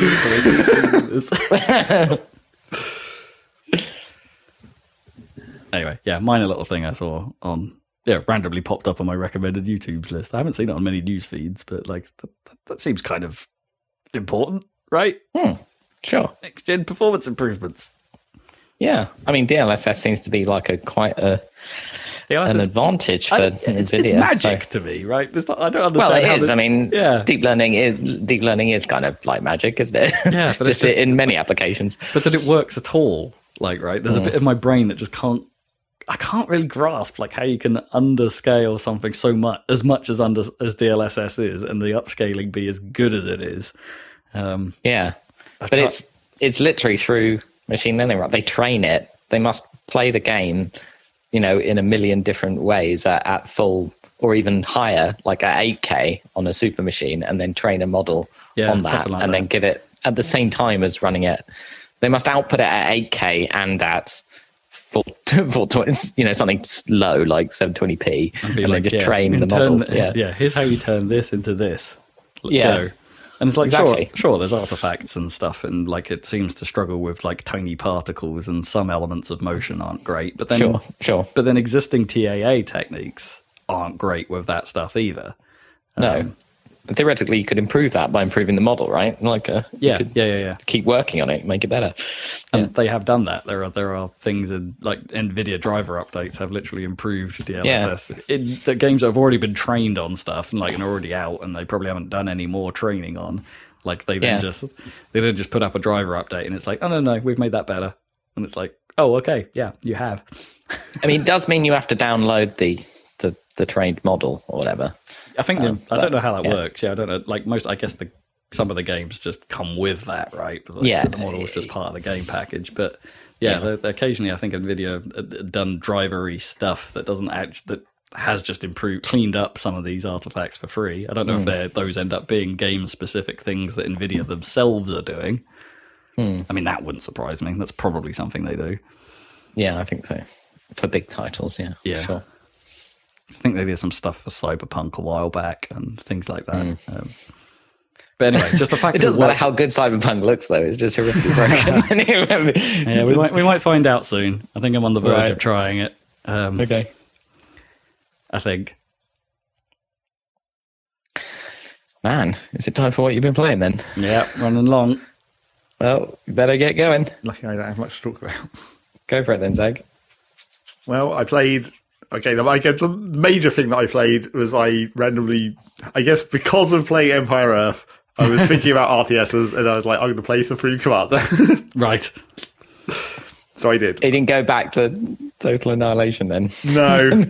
A step forward, at least. Supreme Commander 1, though. Yes, that's the thing. Because I when I was thinking about Total Annihilation and Supreme Commander 2 and Planetary Annihilation... And because I have recently considered going back into Planetary Annihilation as well. You reckon there's been enough updates? Well, it's because of that weird thing that we talked about before on the podcast, where the community team had taken over updating the game, and then they'd actually done quite severe work to it. They'd actually revamped quite a lot of that game. So I was thinking about going back to that. Which is interesting in itself. Yeah, but so I was like, okay, I mean, I guess I'll go back because I'd kind of forgotten. Well, the first thing I'd forgotten was most of Supreme Commander, which is why you'd go back to it, right? Because you don't remember the actual game. I remember quite a lot of Total Annihilation because I played through that whole campaign not incredibly long ago, more recently than you'd think, and also actually got through the whole campaign of Total Annihilation, which I don't think I never did that in my childhood days. God, no, I didn't because we were dumb. I didn't even get close. Yeah, I found TA really tricky. Yeah. There were certainly a couple of missions, especially, which were very hard. I think it's I find it, TA is super cool. Yeah. There's no denying that. But it's one of those, strategy games where I found the joy in just building a base and not actually doing any of the fighting. As soon as I got to the fighting part of it, it's like, oh, I don't actually like this. Yes. And in some ways, Supreme Commander was quite a lot like that. I guess you could say even more so in Supreme Commander because they've introduced things like, the shields and whatnot that just improve the ability to turtle. Right, yeah. It's all about building up your huge base. Which was my favourite TA strategy. Turtle up, get the nukes, win. Yeah. Or the Big Bertha. Just shoot things from across the map. That was so much fun. It was just so much fun just to set a cannon up, vaguely aim at where you think things are and have it just go badoosh. Yep. Slice them. So yeah, I went back to Supreme Commander 1, because I'd also forgotten Supreme Commander 2 I actually have on Steam. I'd forgotten I actually got that at that stage. And also, I guess I also went back to the podcast where we talked about it, because I was like, I don't remember much about Supreme Commander 2 either. So I went back to the first podcast I could find where we talked about it. And at that time, which can't have been... It must have been the same year that Supreme Commander 2 came out, but I was like, I waited until it was £5, which I guess maybe tells you something about the quality of that game. Yeah. And then I listened to our discussion about Supreme Commander 2, where I was talking about all the shittiness of it. I was like, oh yeah. I'm glad I didn't go to Supreme Commander 2, I guess. Go back to Supreme Commander 1, which is at least a bit of a better game. Probably. You don't need to go into the detail, but is that because it you just disagreed with it yourself, the mechanics? They changed a lot of stuff in Supreme Commander 2, which made the sort of the sort of skin styling of Total Annihilation not make sense any longer. Right. So to go into one detail that we talk about on that podcast, in Supreme Commander 2, they basically fucked up the whole idea of the streaming economy. Like, now in Supreme Commander 2, you actually have to have the resources in the bank to build a thing. Yeah. Rather than you just stream the resources in over time, and if you're using too much resources, it just builds slower. In Supreme Commander 2, you have to have the resources in the bank to start the construction. I see, because you could plan everything out in both TA and SC, and you just sort of say, I want this. Here's the plan. But if you don't have the resources, it's just going to be real slow. Yeah. Okay. So it went a bit more traditional, I guess. Yeah, it's basically that was the problem with Supreme Commander 2 is like it's trying to look like Supreme Commander and Total Annihilation, but they've changed so many mechanics that what they have doesn't make sense any longer with the Total Annihilation style. Gotcha. Yeah. So anyway, Supreme Commander 1, when I went back to that, I got in there and then I remembered that maybe there are still problems with Supreme Commander 1.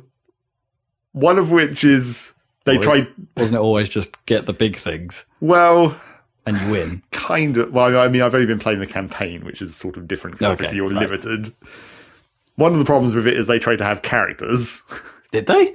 Yes, there's voice acting, and you actually a lot of the free teams have their own different reasons for fighting, and they're trying to StarCraft it. Yes, basically. But yeah, that's where TA obviously wins. Don't have any characters at all, just generic commanders. The last two commanders in the entire universe who've been fighting for 1 billion years. Yeah. and civilization doesn't even exist any longer. It's just a war machine. Huh. I didn't realise that was actually the TA story. Yeah, pretty much. But yeah, in this one, they have these characters. And the slightly even more dumb thing is, like, in Supreme Commander, they call it the Infinite War, because that's what it was called in Total Annihilation. But it's only been going on for 1,000 years. It's not even close. It's not even close to TA's timescale of war. It's only been, like, a few generations, and you're calling this an Infinite War already? And it's not even large scale of conflict, really. I mean, 1,000 years would be pretty long if it's like the first war that lasted 1,000 years, in fairness. Yeah, I guess. But it's also a space war. I mean, I guess they have instant jump technology, so it's not like there's not like travel time is a problem like in Space Wars can be. Right, yeah. But yes, you go in there and it's the Infinite War. But the 3 different teams don't even... The thing is, they call it the Infinite War, and they're saying it's been going on for 1,000 years. But it seems like one of the teams, the Aeon, the sort of alien-infused team, except they're not actually... The story with the Aeon is that, like, they found an alien species, and these alien species were nice, peaceful aliens, and they got on really well with these first humans that met them. Until they murderized them. Well, yeah, until a terrorist faction of humans wiped out all the aliens, and then the Aeon were just like, well, we're going to continue with these aliens' beliefs or whatever. We're going to continue their way of existing. And then that became a problem against the traditionalists or whatever, and they got involved in the war. Right. But that doesn't seem like that happened even 1,000 years ago. Right, so they're quite a recent addition. That's the way fine. That could happen. feels. Like, it could evolve into that. But then the other side that you're fighting, the other of the third side is like the cybernetic side, basically, where like you have the purists, the original Earth Federation or whatever, who are just like the generic guys, and then you have the cybernetic people who are oppressed or whatever, because the original Earth people have control programs that limit the cybernetic people. Slavery or whatever. Sometimes you think like that's kind of interesting in a weird way, because it's sort of the opposite actually to how most of these tales play out. Like the cybernetics are usually the haves, and the regulars are the have-nots. But yeah, I mean, even Scarlet Nexus has a storyline like that. Yes, I mean brains, obviously. Brains and duds. Brains and duds. There's actually a lot of brains in the Cybran story. I mean, the main guy is just a brain in a jar with a hologram who you talk to. Sweet. And he has a really weird character as well. I'd forgotten about this, but once I heard it again, I was like, oh yeah, I remember this guy, because it's like they mention the other Cybran people in the conversations mention it, where it's like, oh, he's a bit strange, basically. He's a genius, but he's a bit weird, like geniuses tend to be. Yeah. But I don't know, maybe it's like a copying error when he got uploaded to the digital brain or whatever. But he just randomly interjects in the middle of in the middle of his paragraphs of speech, he just randomly goes, "Oh yes," just occasionally, he would just be like, "Blah blah blah." Oh yes. Oh yeah. Oh yeah. Duff man. And he calls you my boy also. Your boy. My boy. Oh yes. Boy. Shaboy. But yeah. And then the sort of other problem with Supreme Commander is that, like, they want to make a huge scale warfare game. Sure. But then everything is tiny. Yeah. The units are so tiny that most of the time you're just commanding icons. Yeah, that's what I mean. I'm very like in the brief moments I've watched you play that, like, and that's not a lot, but like I remember seeing it on your machine years ago. Yep. And yeah, you always played it in icon, or like so far zoomed out, everything was just a green or red square. Yep. And it's like, because the maps are huge and there are so many units, and it's like it's impossible to manage any other way. Well, and also like, they turn into icons so quickly because the actual models of the units are so tiny as well. Yeah. Like, as soon as you start to zoom out, it just goes to icons because otherwise you wouldn't even be able to see the actual model. You wouldn't tell. Yeah. And also, so like any graphics work they did is kind of a waste. Yes. And also just like the models of the units are maybe quite indistinct to start with. I suppose we don't know, but like, how did Total War and games like that get around that problem? Because they must have a similar issue, right? It's maybe not quite as big, but yeah, it's not. Yeah, I guess it's not as big.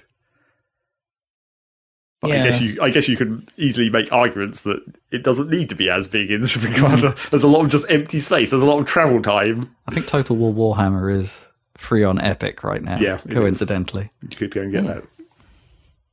So yeah, I mean, I played through the Federation campaign and half of the Cyberun campaign, and that also runs into the same problem as Total Annihilation, where there's just like a couple of those missions are really much harder than the ones surrounding them. Difficulty spikes.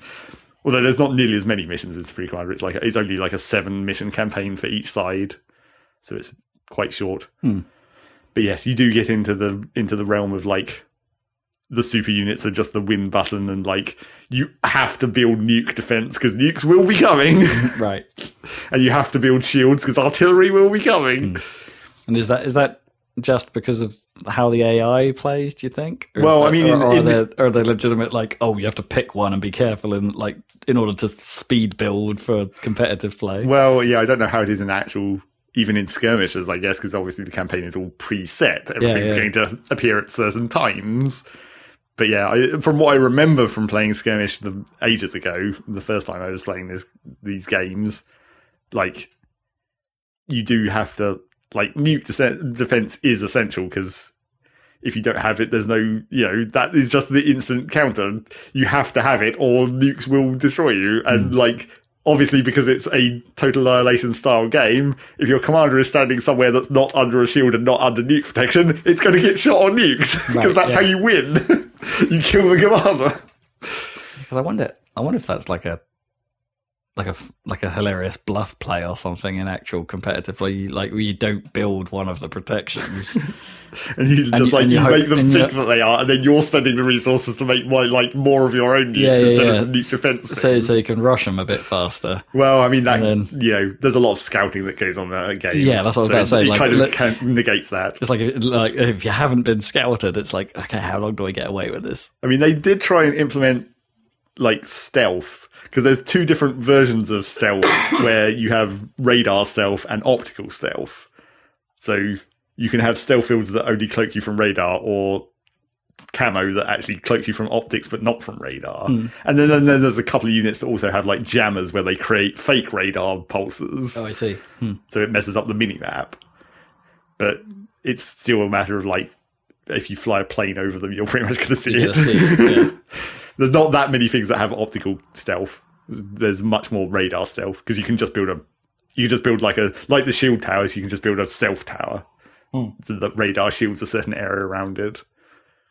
Yeah, because I guess that was TA's problem once. Because once you had the long range radars where you can target things across the map, and then you have artillery that can shoot across the whole map. It's very little, or nukes. There's very little surprises, but at that point, it's like you couldn't launch an attack and be like, oh, that I wasn't expecting that. Yeah.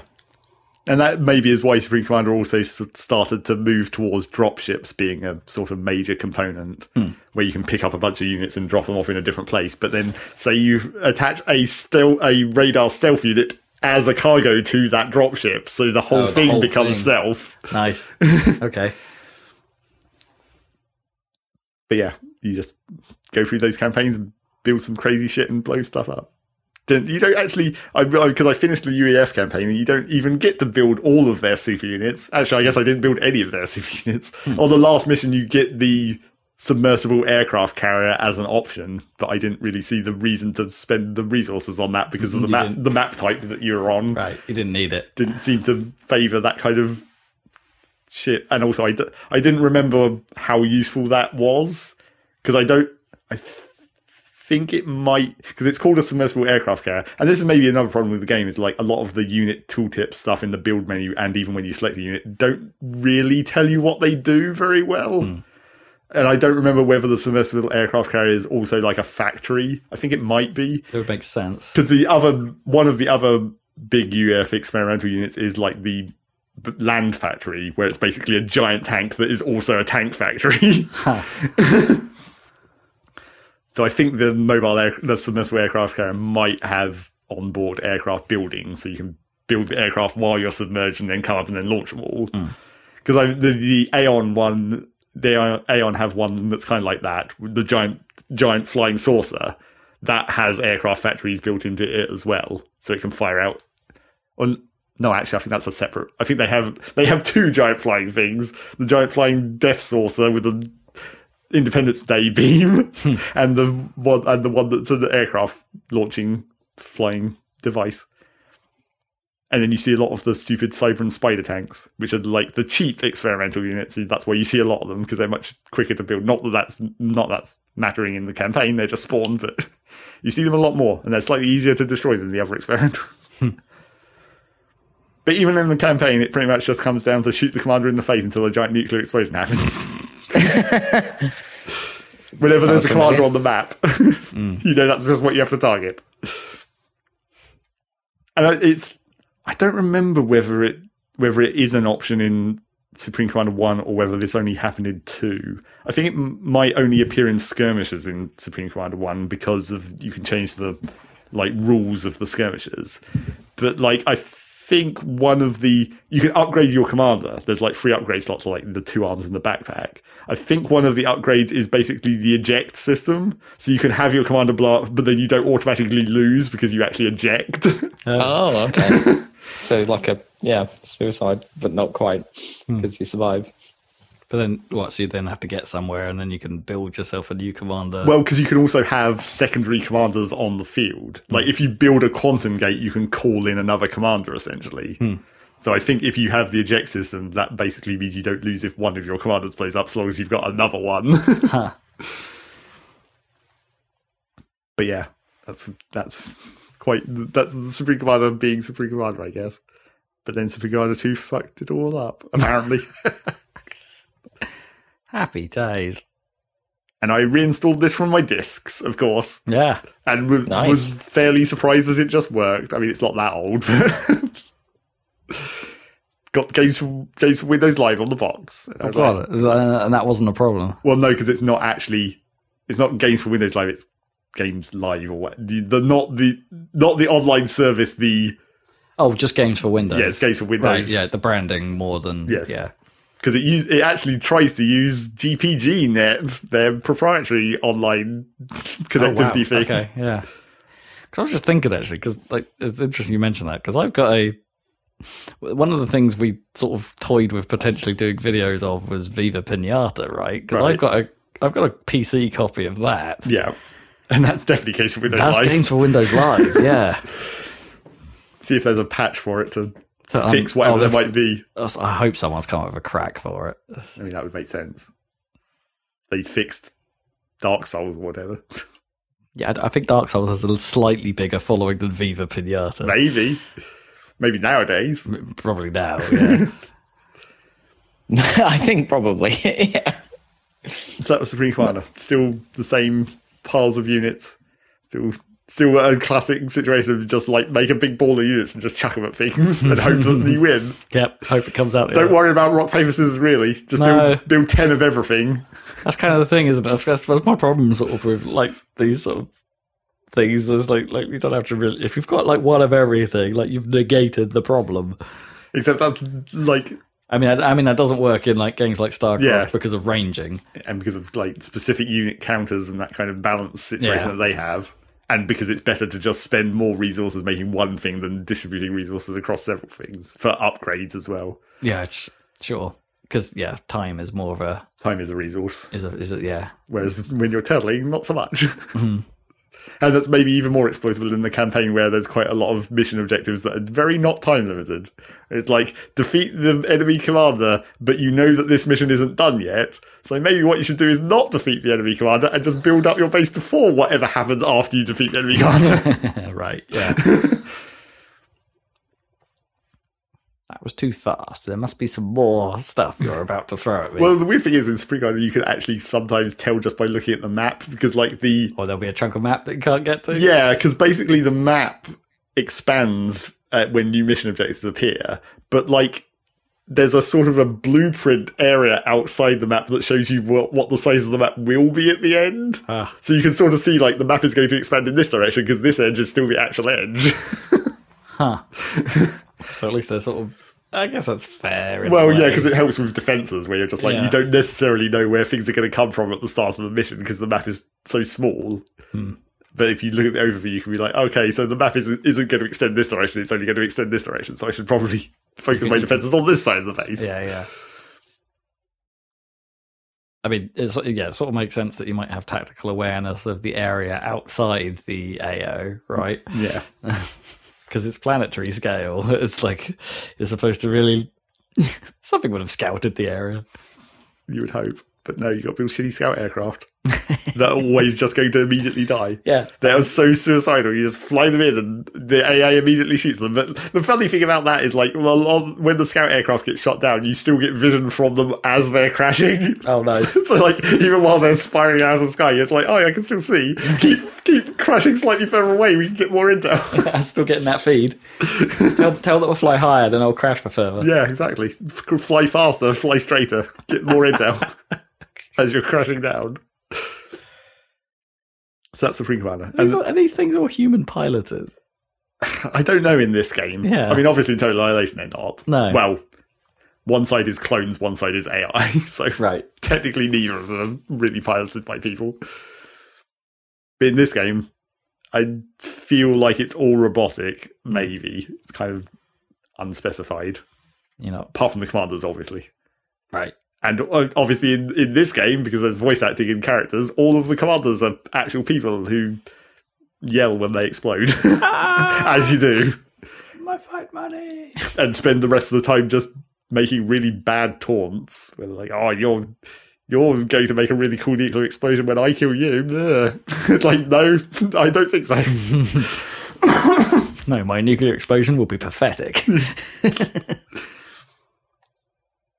And then the only other thing I need to talk about much more briefly, because I just played a demo, was weirdly another roguelike city builder. Because we talked about, what's it called, Against the Storm. Right, yeah. Before. And we were like, oh, this is a sort of weird new combination of genres. A roguelike city building game. And then I played this demo for basically another one, kind of. Although I don't get a very good feeling from this one of exactly how roguelike it is. Right. It's the Wandering Village, where you're basically building a town on the back of a giant dinosaur thing, basically, that's walking through the world. Not a tortoise, unfortunately. Yeah, not quite. And its back is perfectly flat. Okay. Which gives you a nice plane to build on.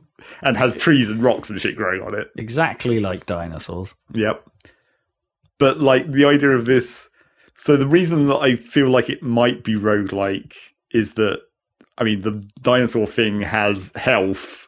Oh, right. And it sort of implies at the start of the game, it's just like, you have to try and guide it as far as you can, which then, roguelike elements, you restart the run when it dies and have another go and do things differently or better or whatever. But then you have... then it also has the randomized elements of the roguelike where the dinosaur thing walks through the world and there's like random events along its way and random locations nearby that you can like send scouting parties out to get extra resources from or whatever. And then there's branches in the road where it's like you can sort of see some distance ahead, so it's like, do you want to go down this route or this route, because which event is going to be more beneficial to you? And then you're trying to keep this dinosaur thing alive as all the various bad things happen whilst building a city on its back. And then in the later game tech, which you don't really get in the demo, but in the later parts of the tech tree, you start getting into like making buildings that actually harm the dinosaur for your benefit. But then you like, that's the trade-off. Like, it makes it easier to keep your city part of the game alive, but harder to keep the dinosaur part alive. Weird. So it's like a weird trade-off thing. Yeah, you like one of the last upgrade. Well, I think it's the last, judging by the tech tree is a bit sort of parallel rather than full tree, but like one of them is just like extract blood out of the dinosaur directly, which is like, that's probably real bad for it, I imagine. Can you eat other smaller settlements like Mortal Engine stuff? No, I don't think. You can send like scouting parties out to like recently ruined or barely holding on settlements to get extra people, but that's not really the same thing. You seen that film, Mortal Engines? No. I watched. I've just seen bits of it. Yeah, Gnome and I watched it not that long ago. It's better in concept than execution, as you might expect, but it's surprisingly okay.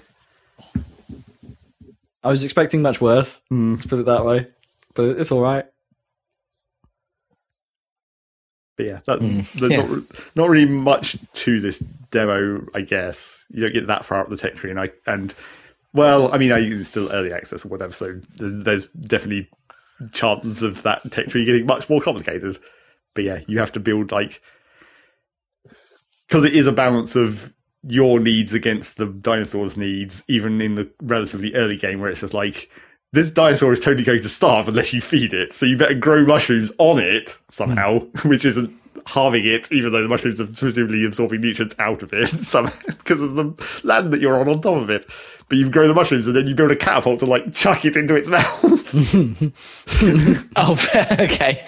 And then obviously there's the other system of like, if you do things that are nice for it, it trusts you more. And then so when it comes to the forks in the road or whatever, you can basically build a loudspeaker to be like, go left, you idiot. And then if you're nice to it, it's more likely to listen to you. Right. So it can basically, you can not have control over those choices. Yeah, you can lose control over how, like when it sleeps, or if you want it to run faster for a while to get through a dangerous area quicker. Maybe it won't bother. Maybe it will just continue to plod and then you'll get fucked up a different way. So do things attack the dinosaur? Do they come to you? Like, do things just ignore the dinosaurs in these worlds? Are there other dinosaurs? Are you the only city dinosaur? Well, yeah, I think that it's implied that it's like a super rare thing and you just happen to find this one waking up just as it's about to start walking, so you quickly climb on and then start a village, essentially. But then the story in general seems to suggest like there's this weird poison spore cloud thing that's gradually infecting the planet, which is maybe why this dinosaur thing has now woken up, because the ground under it has got poisoned. Right. And then so when you're walking through the poison areas, all the poison spores start attacking all the plants and stuff on top of it, and then it poisons the dinosaur as well directly. So you have to like make antidote as well for it and you, and clear all the poison crap off its back using little flamethrower dudes. That's a kind of cool idea. Yeah.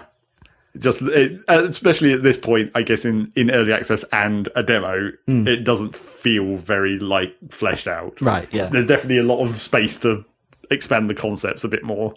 Sure. And of course, naturally, how random does it get? Well, yeah. And how roguelike actually is it? Yeah. Are we playing like a 3-hour game and then have it just end because the dinosaur died? Yeah. Yeah, is it full on or is it roguelite-y in some way? Do you get to keep stuff for the next run, or like are you unlocking options for the next run? Or is it really actually trying to be roguelike at all? Is it just meant to be like it's just always a score game? Just see how far you can get. See if you can get to the end of the tech tree. Is there even an end game? Yeah. Does the dinosaur actually go somewhere specific in the end? Or is it just keep going until you die? Or are there multiple places the dinosaur could go? Yeah. Multiple based on your choices, yeah. So yeah, that's that. And then just a bit of the usual stuff. I finished the grind in Derg. Oh, blimey. Wow. I mean, it turned out I had basically a whole extra month because they've announced the date for the season 2, which is like the 28th. Of April. Oh, okay. So basically I did it way too fast, but I've got through it. So I'm good. It's all good. Jesus. That's a lot of Derg. Not as much as I thought it would be, really. Once you get more like... Once you're in the grind mode of just being like, I can finish this point extraction in 10 minutes because I can just tell the robot to go get the things and dump them all in and just leave. Get not much experience with it. It doesn't matter because it's 10 minutes. It's real fast. But I've also, while I've been playing Derg because of the grind, I've also been like, well, I guess I can actually just do all the weeklies and stuff as well and actually progress the other ways, get more overclocks. Because I'm still not done with those or anything. I don't even know how close I am to being done with those. I guess there's no idea, yeah, like whether they, what ones are available and what aren't. I mean, I think I might be getting fairly close to done on weapon overclocks because a couple of times when I've gone to the core infusers after the machine event things and it brings up the choice of 3. Normally it's a cosmetic one and 2 gun ones, but I've started seeing 2 cosmetic ones and 1 gun one. Yeah, okay. So I think I might be getting close to done with the weapon upgrade overclocks. But then again, I don't know how many cosmetic overclocks there are because I've never chosen to take any of those, obviously, because why would you? Yeah. Huh. And I've I did the deep dive last week as well.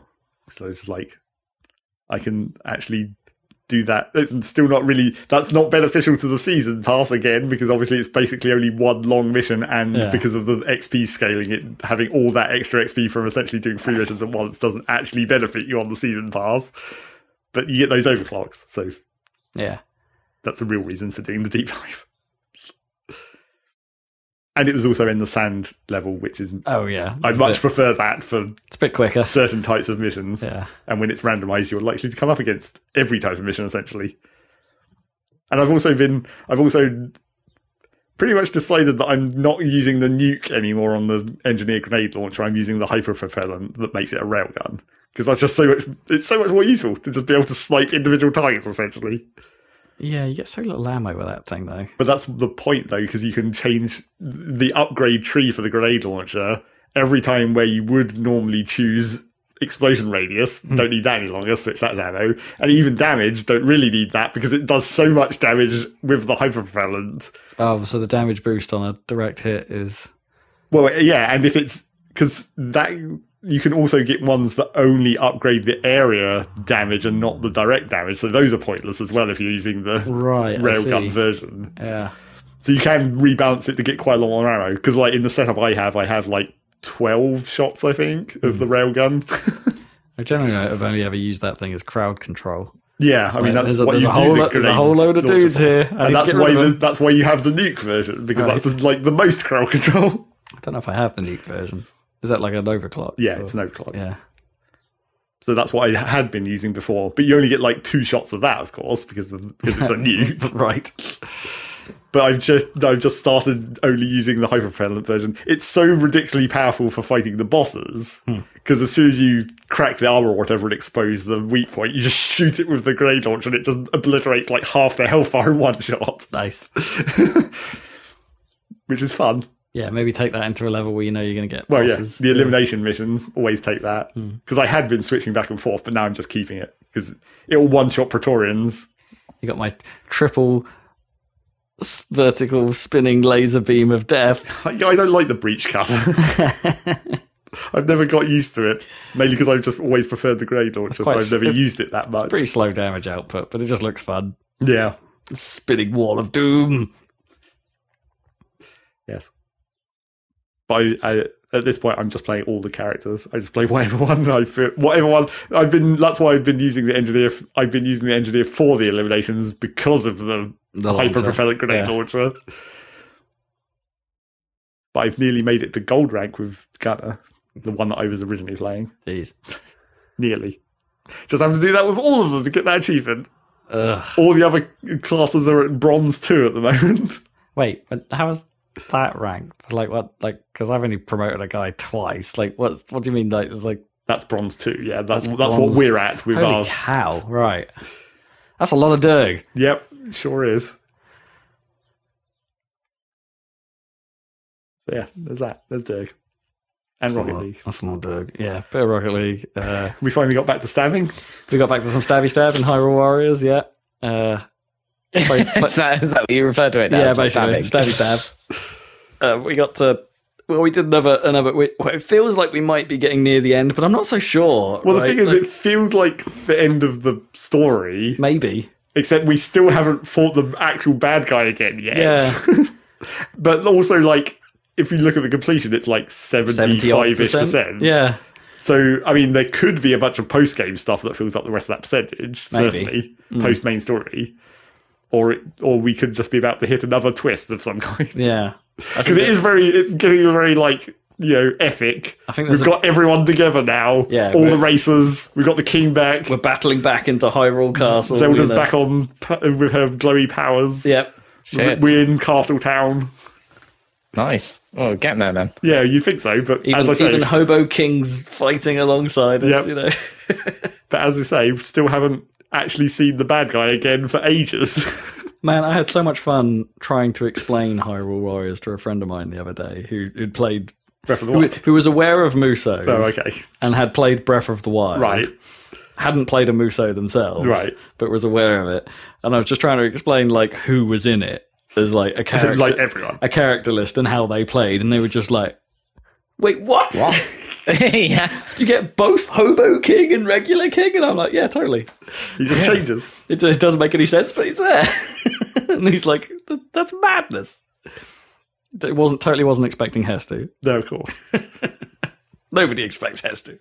I mean, the fairies also. Yeah. Oh, yeah. Shakala. Yeah. That blew his mind. It's like you play as all the fairies. What do you mean all of them? All of them at once. All of them as one character. Yeah.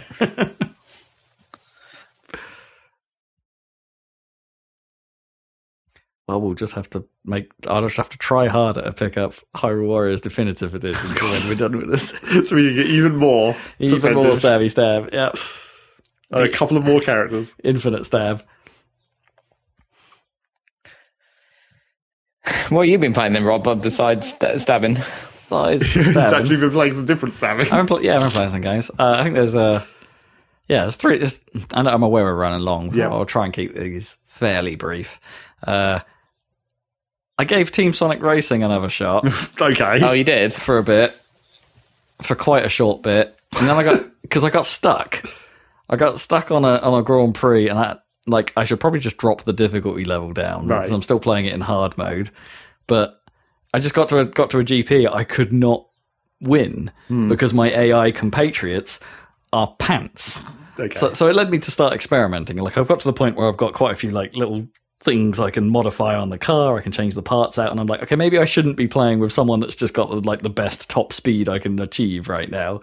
Because I thought, well, if I just get ahead, I'll stay ahead. And then the Mario Kart thing happens, and everyone just obliterates you on the last lap, so you go from first to last. Right. And that kept happening, and it was getting quite annoying. And it's like, okay, well, let's try one of the other characters. Maybe I'll just sort of try and be a bit more mid-rangey and then fight my way to the front. It's like, no, that totally didn't work as well.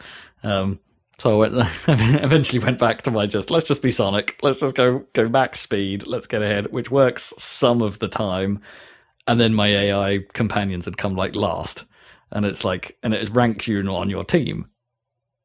So I couldn't win because one of the other teams had always come like second, third, and fourth and get all the points. And it's like, this is impossible. Like, what am I supposed to do to actually do this? And then that game's shit. Okay, finally we got there. It just doesn't. You could have said that last time, probably. Yeah, I know, and I think I did. Like in not so many, in less explicit terms, in less explicitly, but just in a lot more words. It just doesn't work as a single player experience. It's probably fine in multiplayer, and it's probably. I mean, you can play the game with the team mechanics turned off. That's just not how the campaign works. Yeah. Ugh. What were they thinking? Unless if there was some way I could influence the team mechanics more as a single player person, perhaps stuff that perhaps you can't do in multiplayer.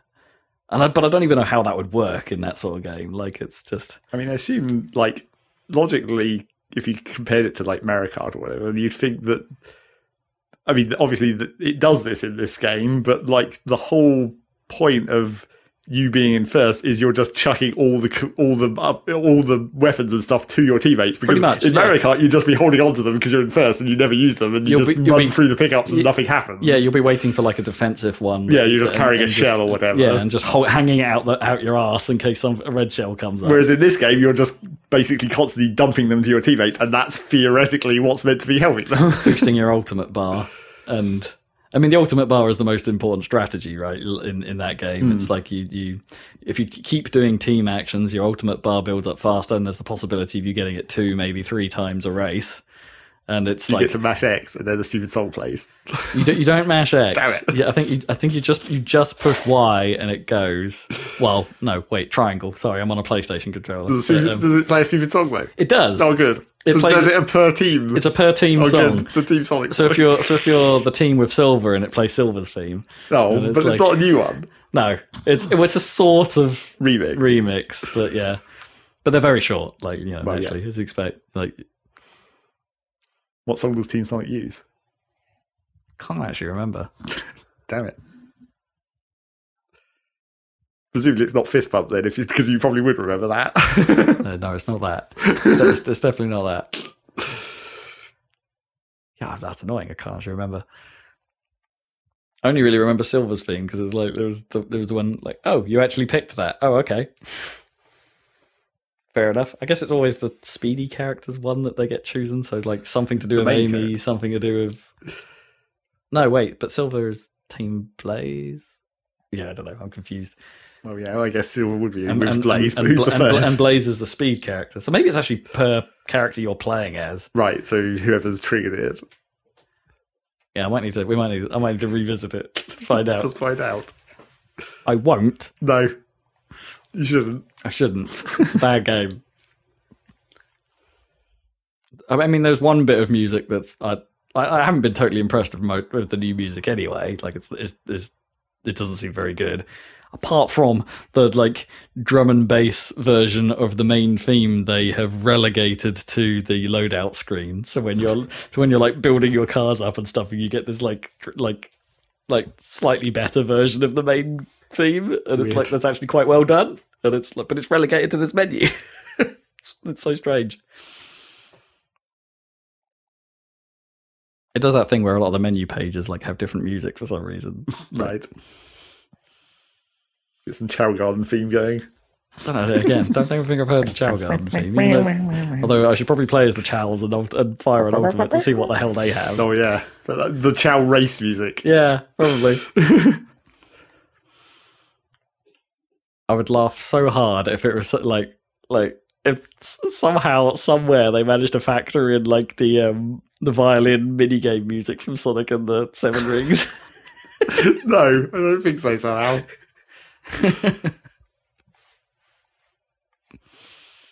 Anywho, there's that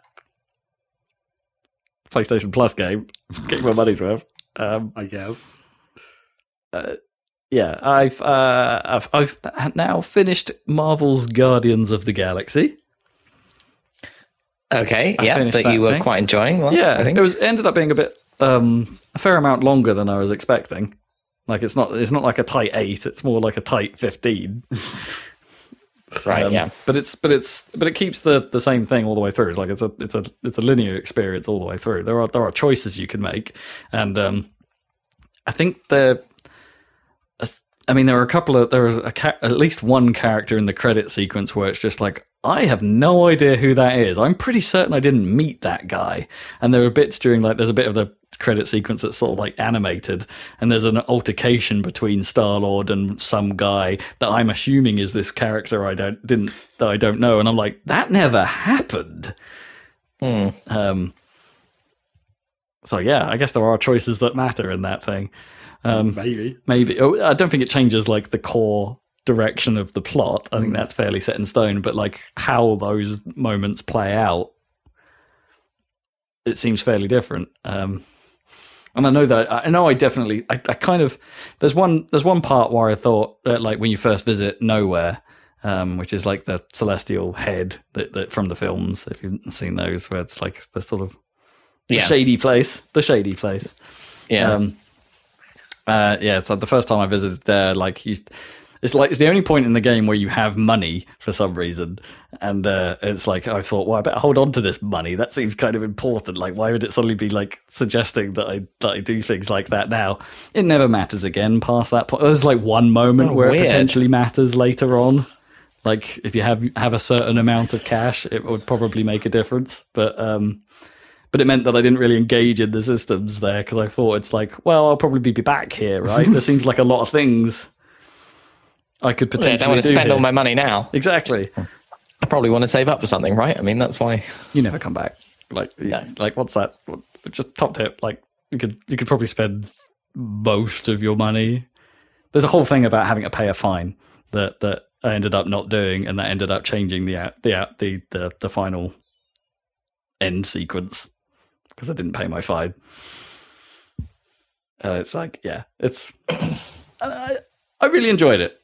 Like, I think the gameplay remained fairly simplistic all the way through, but the focus on a narrative and a linear campaign felt really, really good. As I said last time, it's like it's kind of refreshing, because you just don't get that many of these days, where it's it's just trying to give a nice tight experience, and it achieves it. It's I mean, it's quite easy to nitpick, like, on it because of the simplicity. In some ways, it's like, hey, I don't think the presentation is perfect. There's quite a lot of moments where stuff goes a little wrong. For instance, like, there are moments where during the cutscenes there are bits that are quite close to characters and their hands and things like that, and it seems like they don't have the animation accuracy. Like, there's a granularity that's not quite low enough, so you can see sort of things like slightly jittering, and it's like, okay, maybe that would have been not so visible in the quality modes that only run at 30 FPS, or the new ray tracing mode that got added to it, which also runs at 30 FPS, rendering the previous quality mode pretty useless. You like run it in ray tracing mode. What are you doing? Sure. But I preferred it in performance mode. But yeah, maybe that stuff would have been hidden, I guess, if you're playing at those frame rates. But yeah, you can sort of see it jitter around at spots. Sometimes when the camera switched, you'd get like a little moment where the lighting adjusted, like over a few frames. Like, I guess maybe for different camera shots, they were using different lighting rigs, which it wouldn't be unusual for things like that, to try and put like a hero light behind the character and things like that. You know, they're doing proper scene design to plan this stuff. But yeah, you can sort of see it shift weirdly. Or maybe that's an artifact of TAA, something like that. Who knows? And the kind of talk, I would say, like, the problem I mentioned last time of characters seemingly talking over each other, or like the line delivery pacing being off, I think that actually got better as the game went on and things became a little more calm. It calmed down to the point where that stuff kind of wasn't a problem so much towards the back half. You still had moments where they had so much to say that you would be pressing through the level, and you'd press up to a point where, like, whatever they were saying gets cut off by the bit of speech that they need to be now talking about. That happens all the time. Like, you know, you go through one of those like fin squeeze walls, and you squeeze your way through it, but like halfway through the wall, it now triggers the next conversation they need to be having as they're walking out into the area, therefore cutting off the conversation they were just having. That still happens quite a bit. They've just got too much to say. That's all it is. And there are certain bits where they perhaps didn't record enough lines because they're saying them quite a lot. That's quite common as well. So you get quite a lot of repeats in spots. But on that front, I'm like, yeah, those are quite small. What is a bigger deal is I encountered quite a large number of bugs. Like the game soft locked on me once. So like total, like not a full on crash. It just stopped and so I had to exit out fully and come back in. I had plenty. I think that's what softlock means. Is that not what softlock is? Like, I thought softlock was the game freezes, but your like console hardware is still running. Yeah, I guess that is a kind of softlock. Because I would have said softlock is when something happens that breaks the way you interact with the game. So like you get stuck in an animation, but you can't get out. That's like a soft lock. In which case, I had several of those. Them as well. Yeah. So I had a game freeze, but I could get out of it using the Xbox menu to reload. That's what I meant by a soft lock. But yeah, I guess that's probably that probably is a hard lock. Actually. Maybe that's just a lock. It's like you're resetting the system. Yeah. It's just not a console killer. Yeah. If it was the SNES, you would be just hitting the reset button. Yeah. Okay. Not a console killing lock, but like a lock done the same. Yeah, I had that happen once. Fortunately, the game checkpoints like frequently enough that it put me like 30 seconds before where I was. So that's not a problem. Well, it's a problem, but it's not not a deal breaker. I had plenty of cutscenes that had a soft lock then, right? Like where you'd be walking through the cutscene, or it would be like a cutscene with a little bit of interaction, like you'd press to walk forward or something while they're having a chat and things are happening. Right. And then it would never trigger the next part of the sequence. So I'd get to a certain point along the corridor and everyone would just stop and start sort of like doing an idle animation. And then it'd be like, all right. That is definitely an old school one. That happened a lot. There was quite a few moments where I encountered one of these where it just wouldn't progress. I wonder if that could even be frame rate related. I mean, maybe, yeah. Like you'd skipped over the frame that should have been the trigger, except that would be the other way. If it was a slower frame rate, you'd expect that. I mean, maybe it had less time to trigger the script and so deprioritized it in performance. But I mean, yeah, who knows how their engine works and how their scripting works. But yeah, that happened a fair amount. It happened in the very last sequence of the game. So I made a choice that I think ended up being the wrong choice in terms of like ultimate victory. And it was like, oh, this is really, really bad. This is all going dramatic. And then the game just sort of, everyone just starts standing there for a moment. the big bad is doing like an idle animation as if everything's like, and we start folding our arms, just standing there going, it was really odd. So I reloaded and made the different choice, and that sequence played out entirely differently. Oh, really? Okay. Yeah, it's a little bit buggy. The best bug, though, that I used the photo mode of the game to capture, and I might have to show you this, was when a random character there are quite a few segments where you're just on the Milano, just talking to your crewmates before you have the opportunity to, go to the captain's chair or whatever, and then say like, okay, let's carry on, let's go do the next bit. Yeah. And there was one time where there was just a random dude on my ship just standing in front of the cockpit area. I have no idea who this guy is. Maybe that was the guy from the other thing.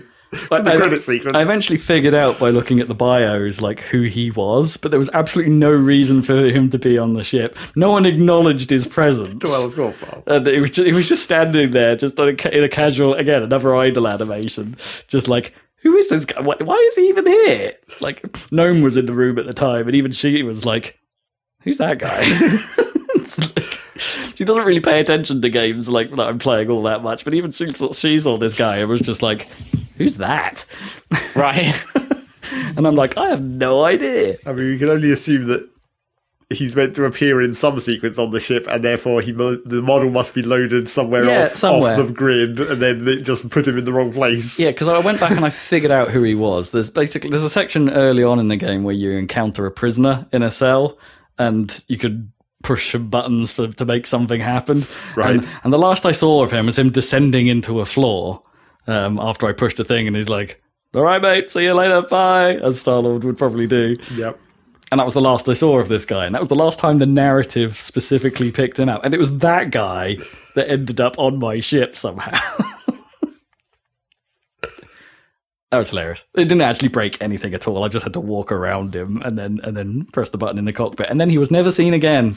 Maybe he was meant to be like a stowaway or something, and you were meant to discover he was hiding somewhere in the ship. Yeah. But then it just bugged out and just put his model in the middle of the room. Yeah, or maybe there's some sequence that I missed, like in that bit where he is a prisoner or something, that it could have played out differently, and thus I would have had a sequence at that point in the game. Some fun stuff. Yep. And it's well, I mean, one of its more fun things is like it has like a superpower like meter that builds up over time as you're like doing team actions, and you press both the bumpers and it goes into huddle mode, and he raises his Walkman in the air and the team, he goes, "Huddle up, team," and they have a little chat about how well or badly they think like in the middle of a fight they just stop and have a chat. It's a very Guardians of the Galaxy thing, I suppose. And they're like, "This is going really well," or "This is going badly," and then you have a chance to respond with a couple of options to be like reacting to what they say is the idea. It's like if you don't react to what they say and just say something, then you get powered up and everyone else is left alone. If you pick the right option, everyone on your team gets powered up and gets high damage at a time, and then some 80s music plays, and you're like, hell yeah. It's quite funny in the middle of like some of the game's most dramatic moments to suddenly change it to Rick Astley. Nice. Is that included? Oh yeah, it's in the soundtrack. It's like it's got quite a good. I mean, as you would expect, it's got quite a good 80s classic soundtrack. Nice. That's littered about the place, and some new stuff they've written for fictional band Star-Lord. Some new stuff they've written. Yeah, this new stuff they've written. Sweet. Oh boy, they've written stuff. Star-Lord sounds good. Yeah, I really enjoyed it. I think it's definitely worth your time. Cool. I think it's a bit. Perhaps they should have spent maybe a little longer on the actual gameplay. Perhaps give it a little more depth. But whatevs. I enjoyed it, and that's all that matters. I don't care whether you enjoyed it or not. Of the Galaxy. Yeah. Enjoy it or don't. It's not the shit like Sonic Team Racing or whatever. Team Sonic Racing. Yeah. Team Sonic Racing. Yeah, worth your time. And also, like I said before, I want to see more games in this style. They don't have to be as long as this. Yeah, they really don't. You could make something half its length and it would be acceptable. But it's a great fit for the Game Pass model, I think. This sort of game. Like a mini-series in game form. Yeah. I wouldn't go as far as saying episodic. I'm not going to... Yeah, don't go that far. No, you don't need to do that with games. No. But there's... A mini-series is barely episodic. Even on TV, they're basically long films. Quite a lot of the time. But I think, Game Pass and this style of subscription lends itself to the Tight 8. Bring back the Tight 8 campaign. Now's the time. Tight 8. It's the Tight 8 returns. Attack on Tight 8. So once I finished that, I've started playing Tunic. Oh, after sneaking that into your into my league thing. I haven't actually checked out how that's reviewed and how that's benefited my team. I think pretty well. I'm also quite digging this. I'm having a good run. Tunic's pretty cool. So it's heavily Zelda inspired, but I mean, we talked about this in August last year when I played the demo version of it, which was kind of a cut and stitch of some of the early areas of the game. I don't think the demo, as a result, is super representative. I think like things have been tightened up since then, and the flow of the game is better for not just stitching those bits together, if you see what I mean, to make the demo. Like it's better not that way. So it's a sort of isometric viewpoint Zelda-esque experience, but it's sort of playing the Hyperlight Drifter and Fez card at the same time, where it's light on the English and it's light on the explanation. So you're having to feel your way around the world. It's like dialogue boxes and things that pop up are generally written in this like runic style language, so you have no idea really what you're agreeing to. Like every time you pick something up, it puts like a yes/no dialogue on screen, and that's the only bit you can read is the yes/no. Everything else is just like rune question mark, and it's like okay. there are things I've found in the world which I interact with. All I see is rune, rune, rune, question mark, and then an OK button, and it's just like, okay, I have no idea what this means. So the way the game it tries to explain itself to you is genius.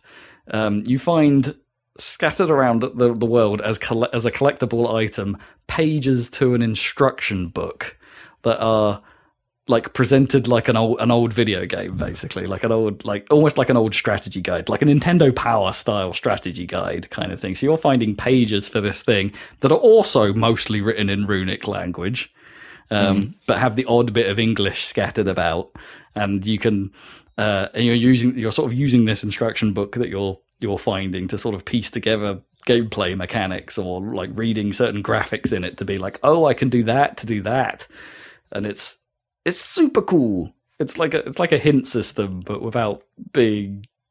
just presented in a different way. Oh, it's clever.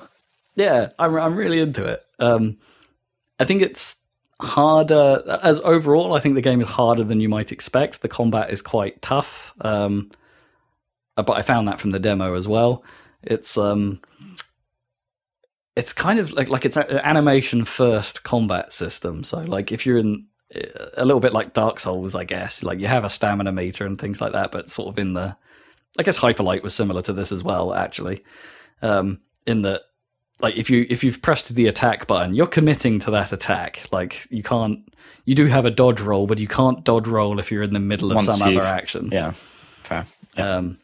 So timing is critical, but also everything else moves quite fast. So being surrounded is a real problem. Having multiple enemies is often a problem. Fighting one-on-one, not too bad. If you get 3 crocodiles on your ass, you're in trouble, man. Those crocodiles are bastards. I hate them. They're so fast. I had a load of spiders that surprised me at one point, and it's oh god, this is a real problem. There's 8 of these guys, and I'm having to actually literally kite them into a corridor so I have any chance of fighting them effectively. I was a bit underpowered at that point for going to that, I suppose. But it was so yeah, the combat system is quite punishing as a result. If you get hit, you don't have much of an invulnerability window if you get hit, so you can get hit over and over and over if you're unlucky. And if you die, you go back to the save point, and almost all your progress is lost. I say that you obviously you lose your position, which is the most important thing because it's about exploration and it's about going about the world. But you lose a little bit of money as a result of that, and but you do keep key items that you picked up in the way. So there's been a couple of times where I've cheesed that and been just grab the item and die. Yep, absolutely. And it's I've kept the item, and it's you know what? The amount of money I've lost from that run, I don't care about. I'm not going to corpse run that, because you can do that as well. I'm just going to go to where I need this key that I just picked up and died from. I'm just going to do that, because there are just moments where this game is hard. I guess is that how that works in Dark Souls? I guess it must be, right? Because you drop souls. Yeah, but I don't think you drop any items ever. Right. So you could go somewhere, get the item you want, die, and then you'd be all right. Because you're not obliged to corpse run. Because I don't think it's when you die and respawn. I think it is a respawn. It's not going back in time. Right. That's right. Yeah. It's not like a hard reload. So I think that may be how that works in Dark Souls, which I've just never thought about, even though I played Dark Souls, but I didn't play enough Dark Souls. Right. Yeah. You played a bit of Dark Souls. Yeah. But yes, you have the money is the soul equivalent, basically, because you're spending it on your upgrades as well. Yeah. I mean, you spend it to upgrade, which is also something you have to learn from the manual how that works. And they don't. The things you're upgrading start as question marks until you've upgraded them once, and then it reveals what they actually are. I mean, there's systems at play that I don't fully understand yet. There's definitely items that I've got that I'd what on earth is this? I don't know what that is. And those bits of the manual that I've found are so far just nothing but runes, so I still don't know what they are.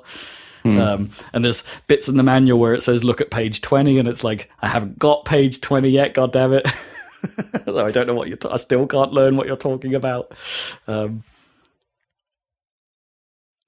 Yeah, it's pretty cool. Like, and it looks great. The presentation is fantastic. It's got a very ethereal electronica-ish sort of music style to it that's kind of evoking that.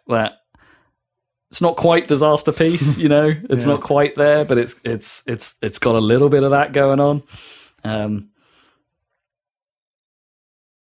It's pretty cool, and I don't really know quite how much more to say about it. That is what it is. It's like it's the mystery is what's is a key part of this experience. The not knowing how things work until you either try them and figure it out for yourself, or until you find a bit of manual that you can sort of decipher into what it is. Yeah, it does seem like it is basically crossing the ideas of Fez and Dark Souls, where it's like Fez is the whole puzzle is working out how everything works in that world, and it's never explained in Fez. You do just have to figure it out yourself. Yeah. But and then in Dark Souls, it's like you have to learn by doing. You have to just try and then die and then come back and try it again until you work out what you have to do. But then this is like the intersection of those two things. And then presented like Zelda. Yeah, and then looking like Zelda. I mean, sounds great. Yeah, it's pretty addictive.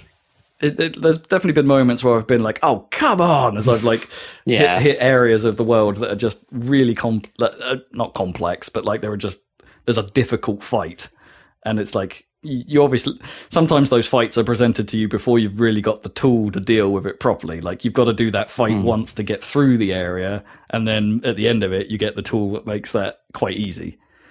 Like.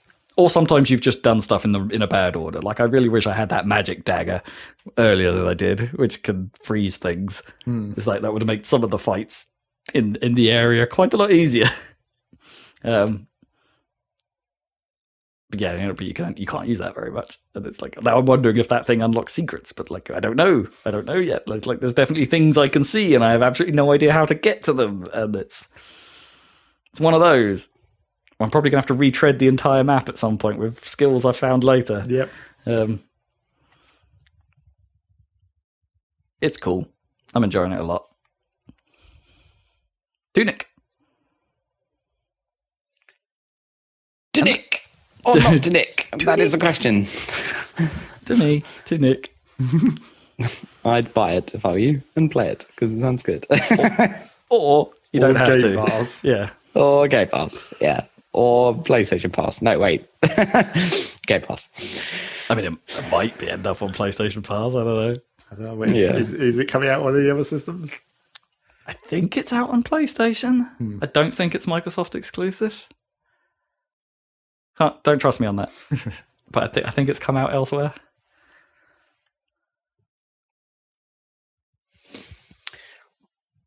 Righty, that is your games. I think I mentioned I played a bit of the Kirby demo. That was cool, but I think Zach covered that last time. Yeah. We're kind of running over. So I think have even less experience with Kirby than I do, probably. That's true. I do. So I did play the Game Boy game, but I haven't played all the others. No, I mean I've only really my Kirby experience is pretty light as well. I think I've only tried like one of the Kirby games that's on my SNES Classic. Well, yeah, the Kirby game, the Superstar. I mean, there's two on the SNES Classic. Well, sure. Yeah. But Superstar is the weird sort of semi-compilation, but it's also just a Kirby game. Yeah, I think it's that one that I've tried. Yes.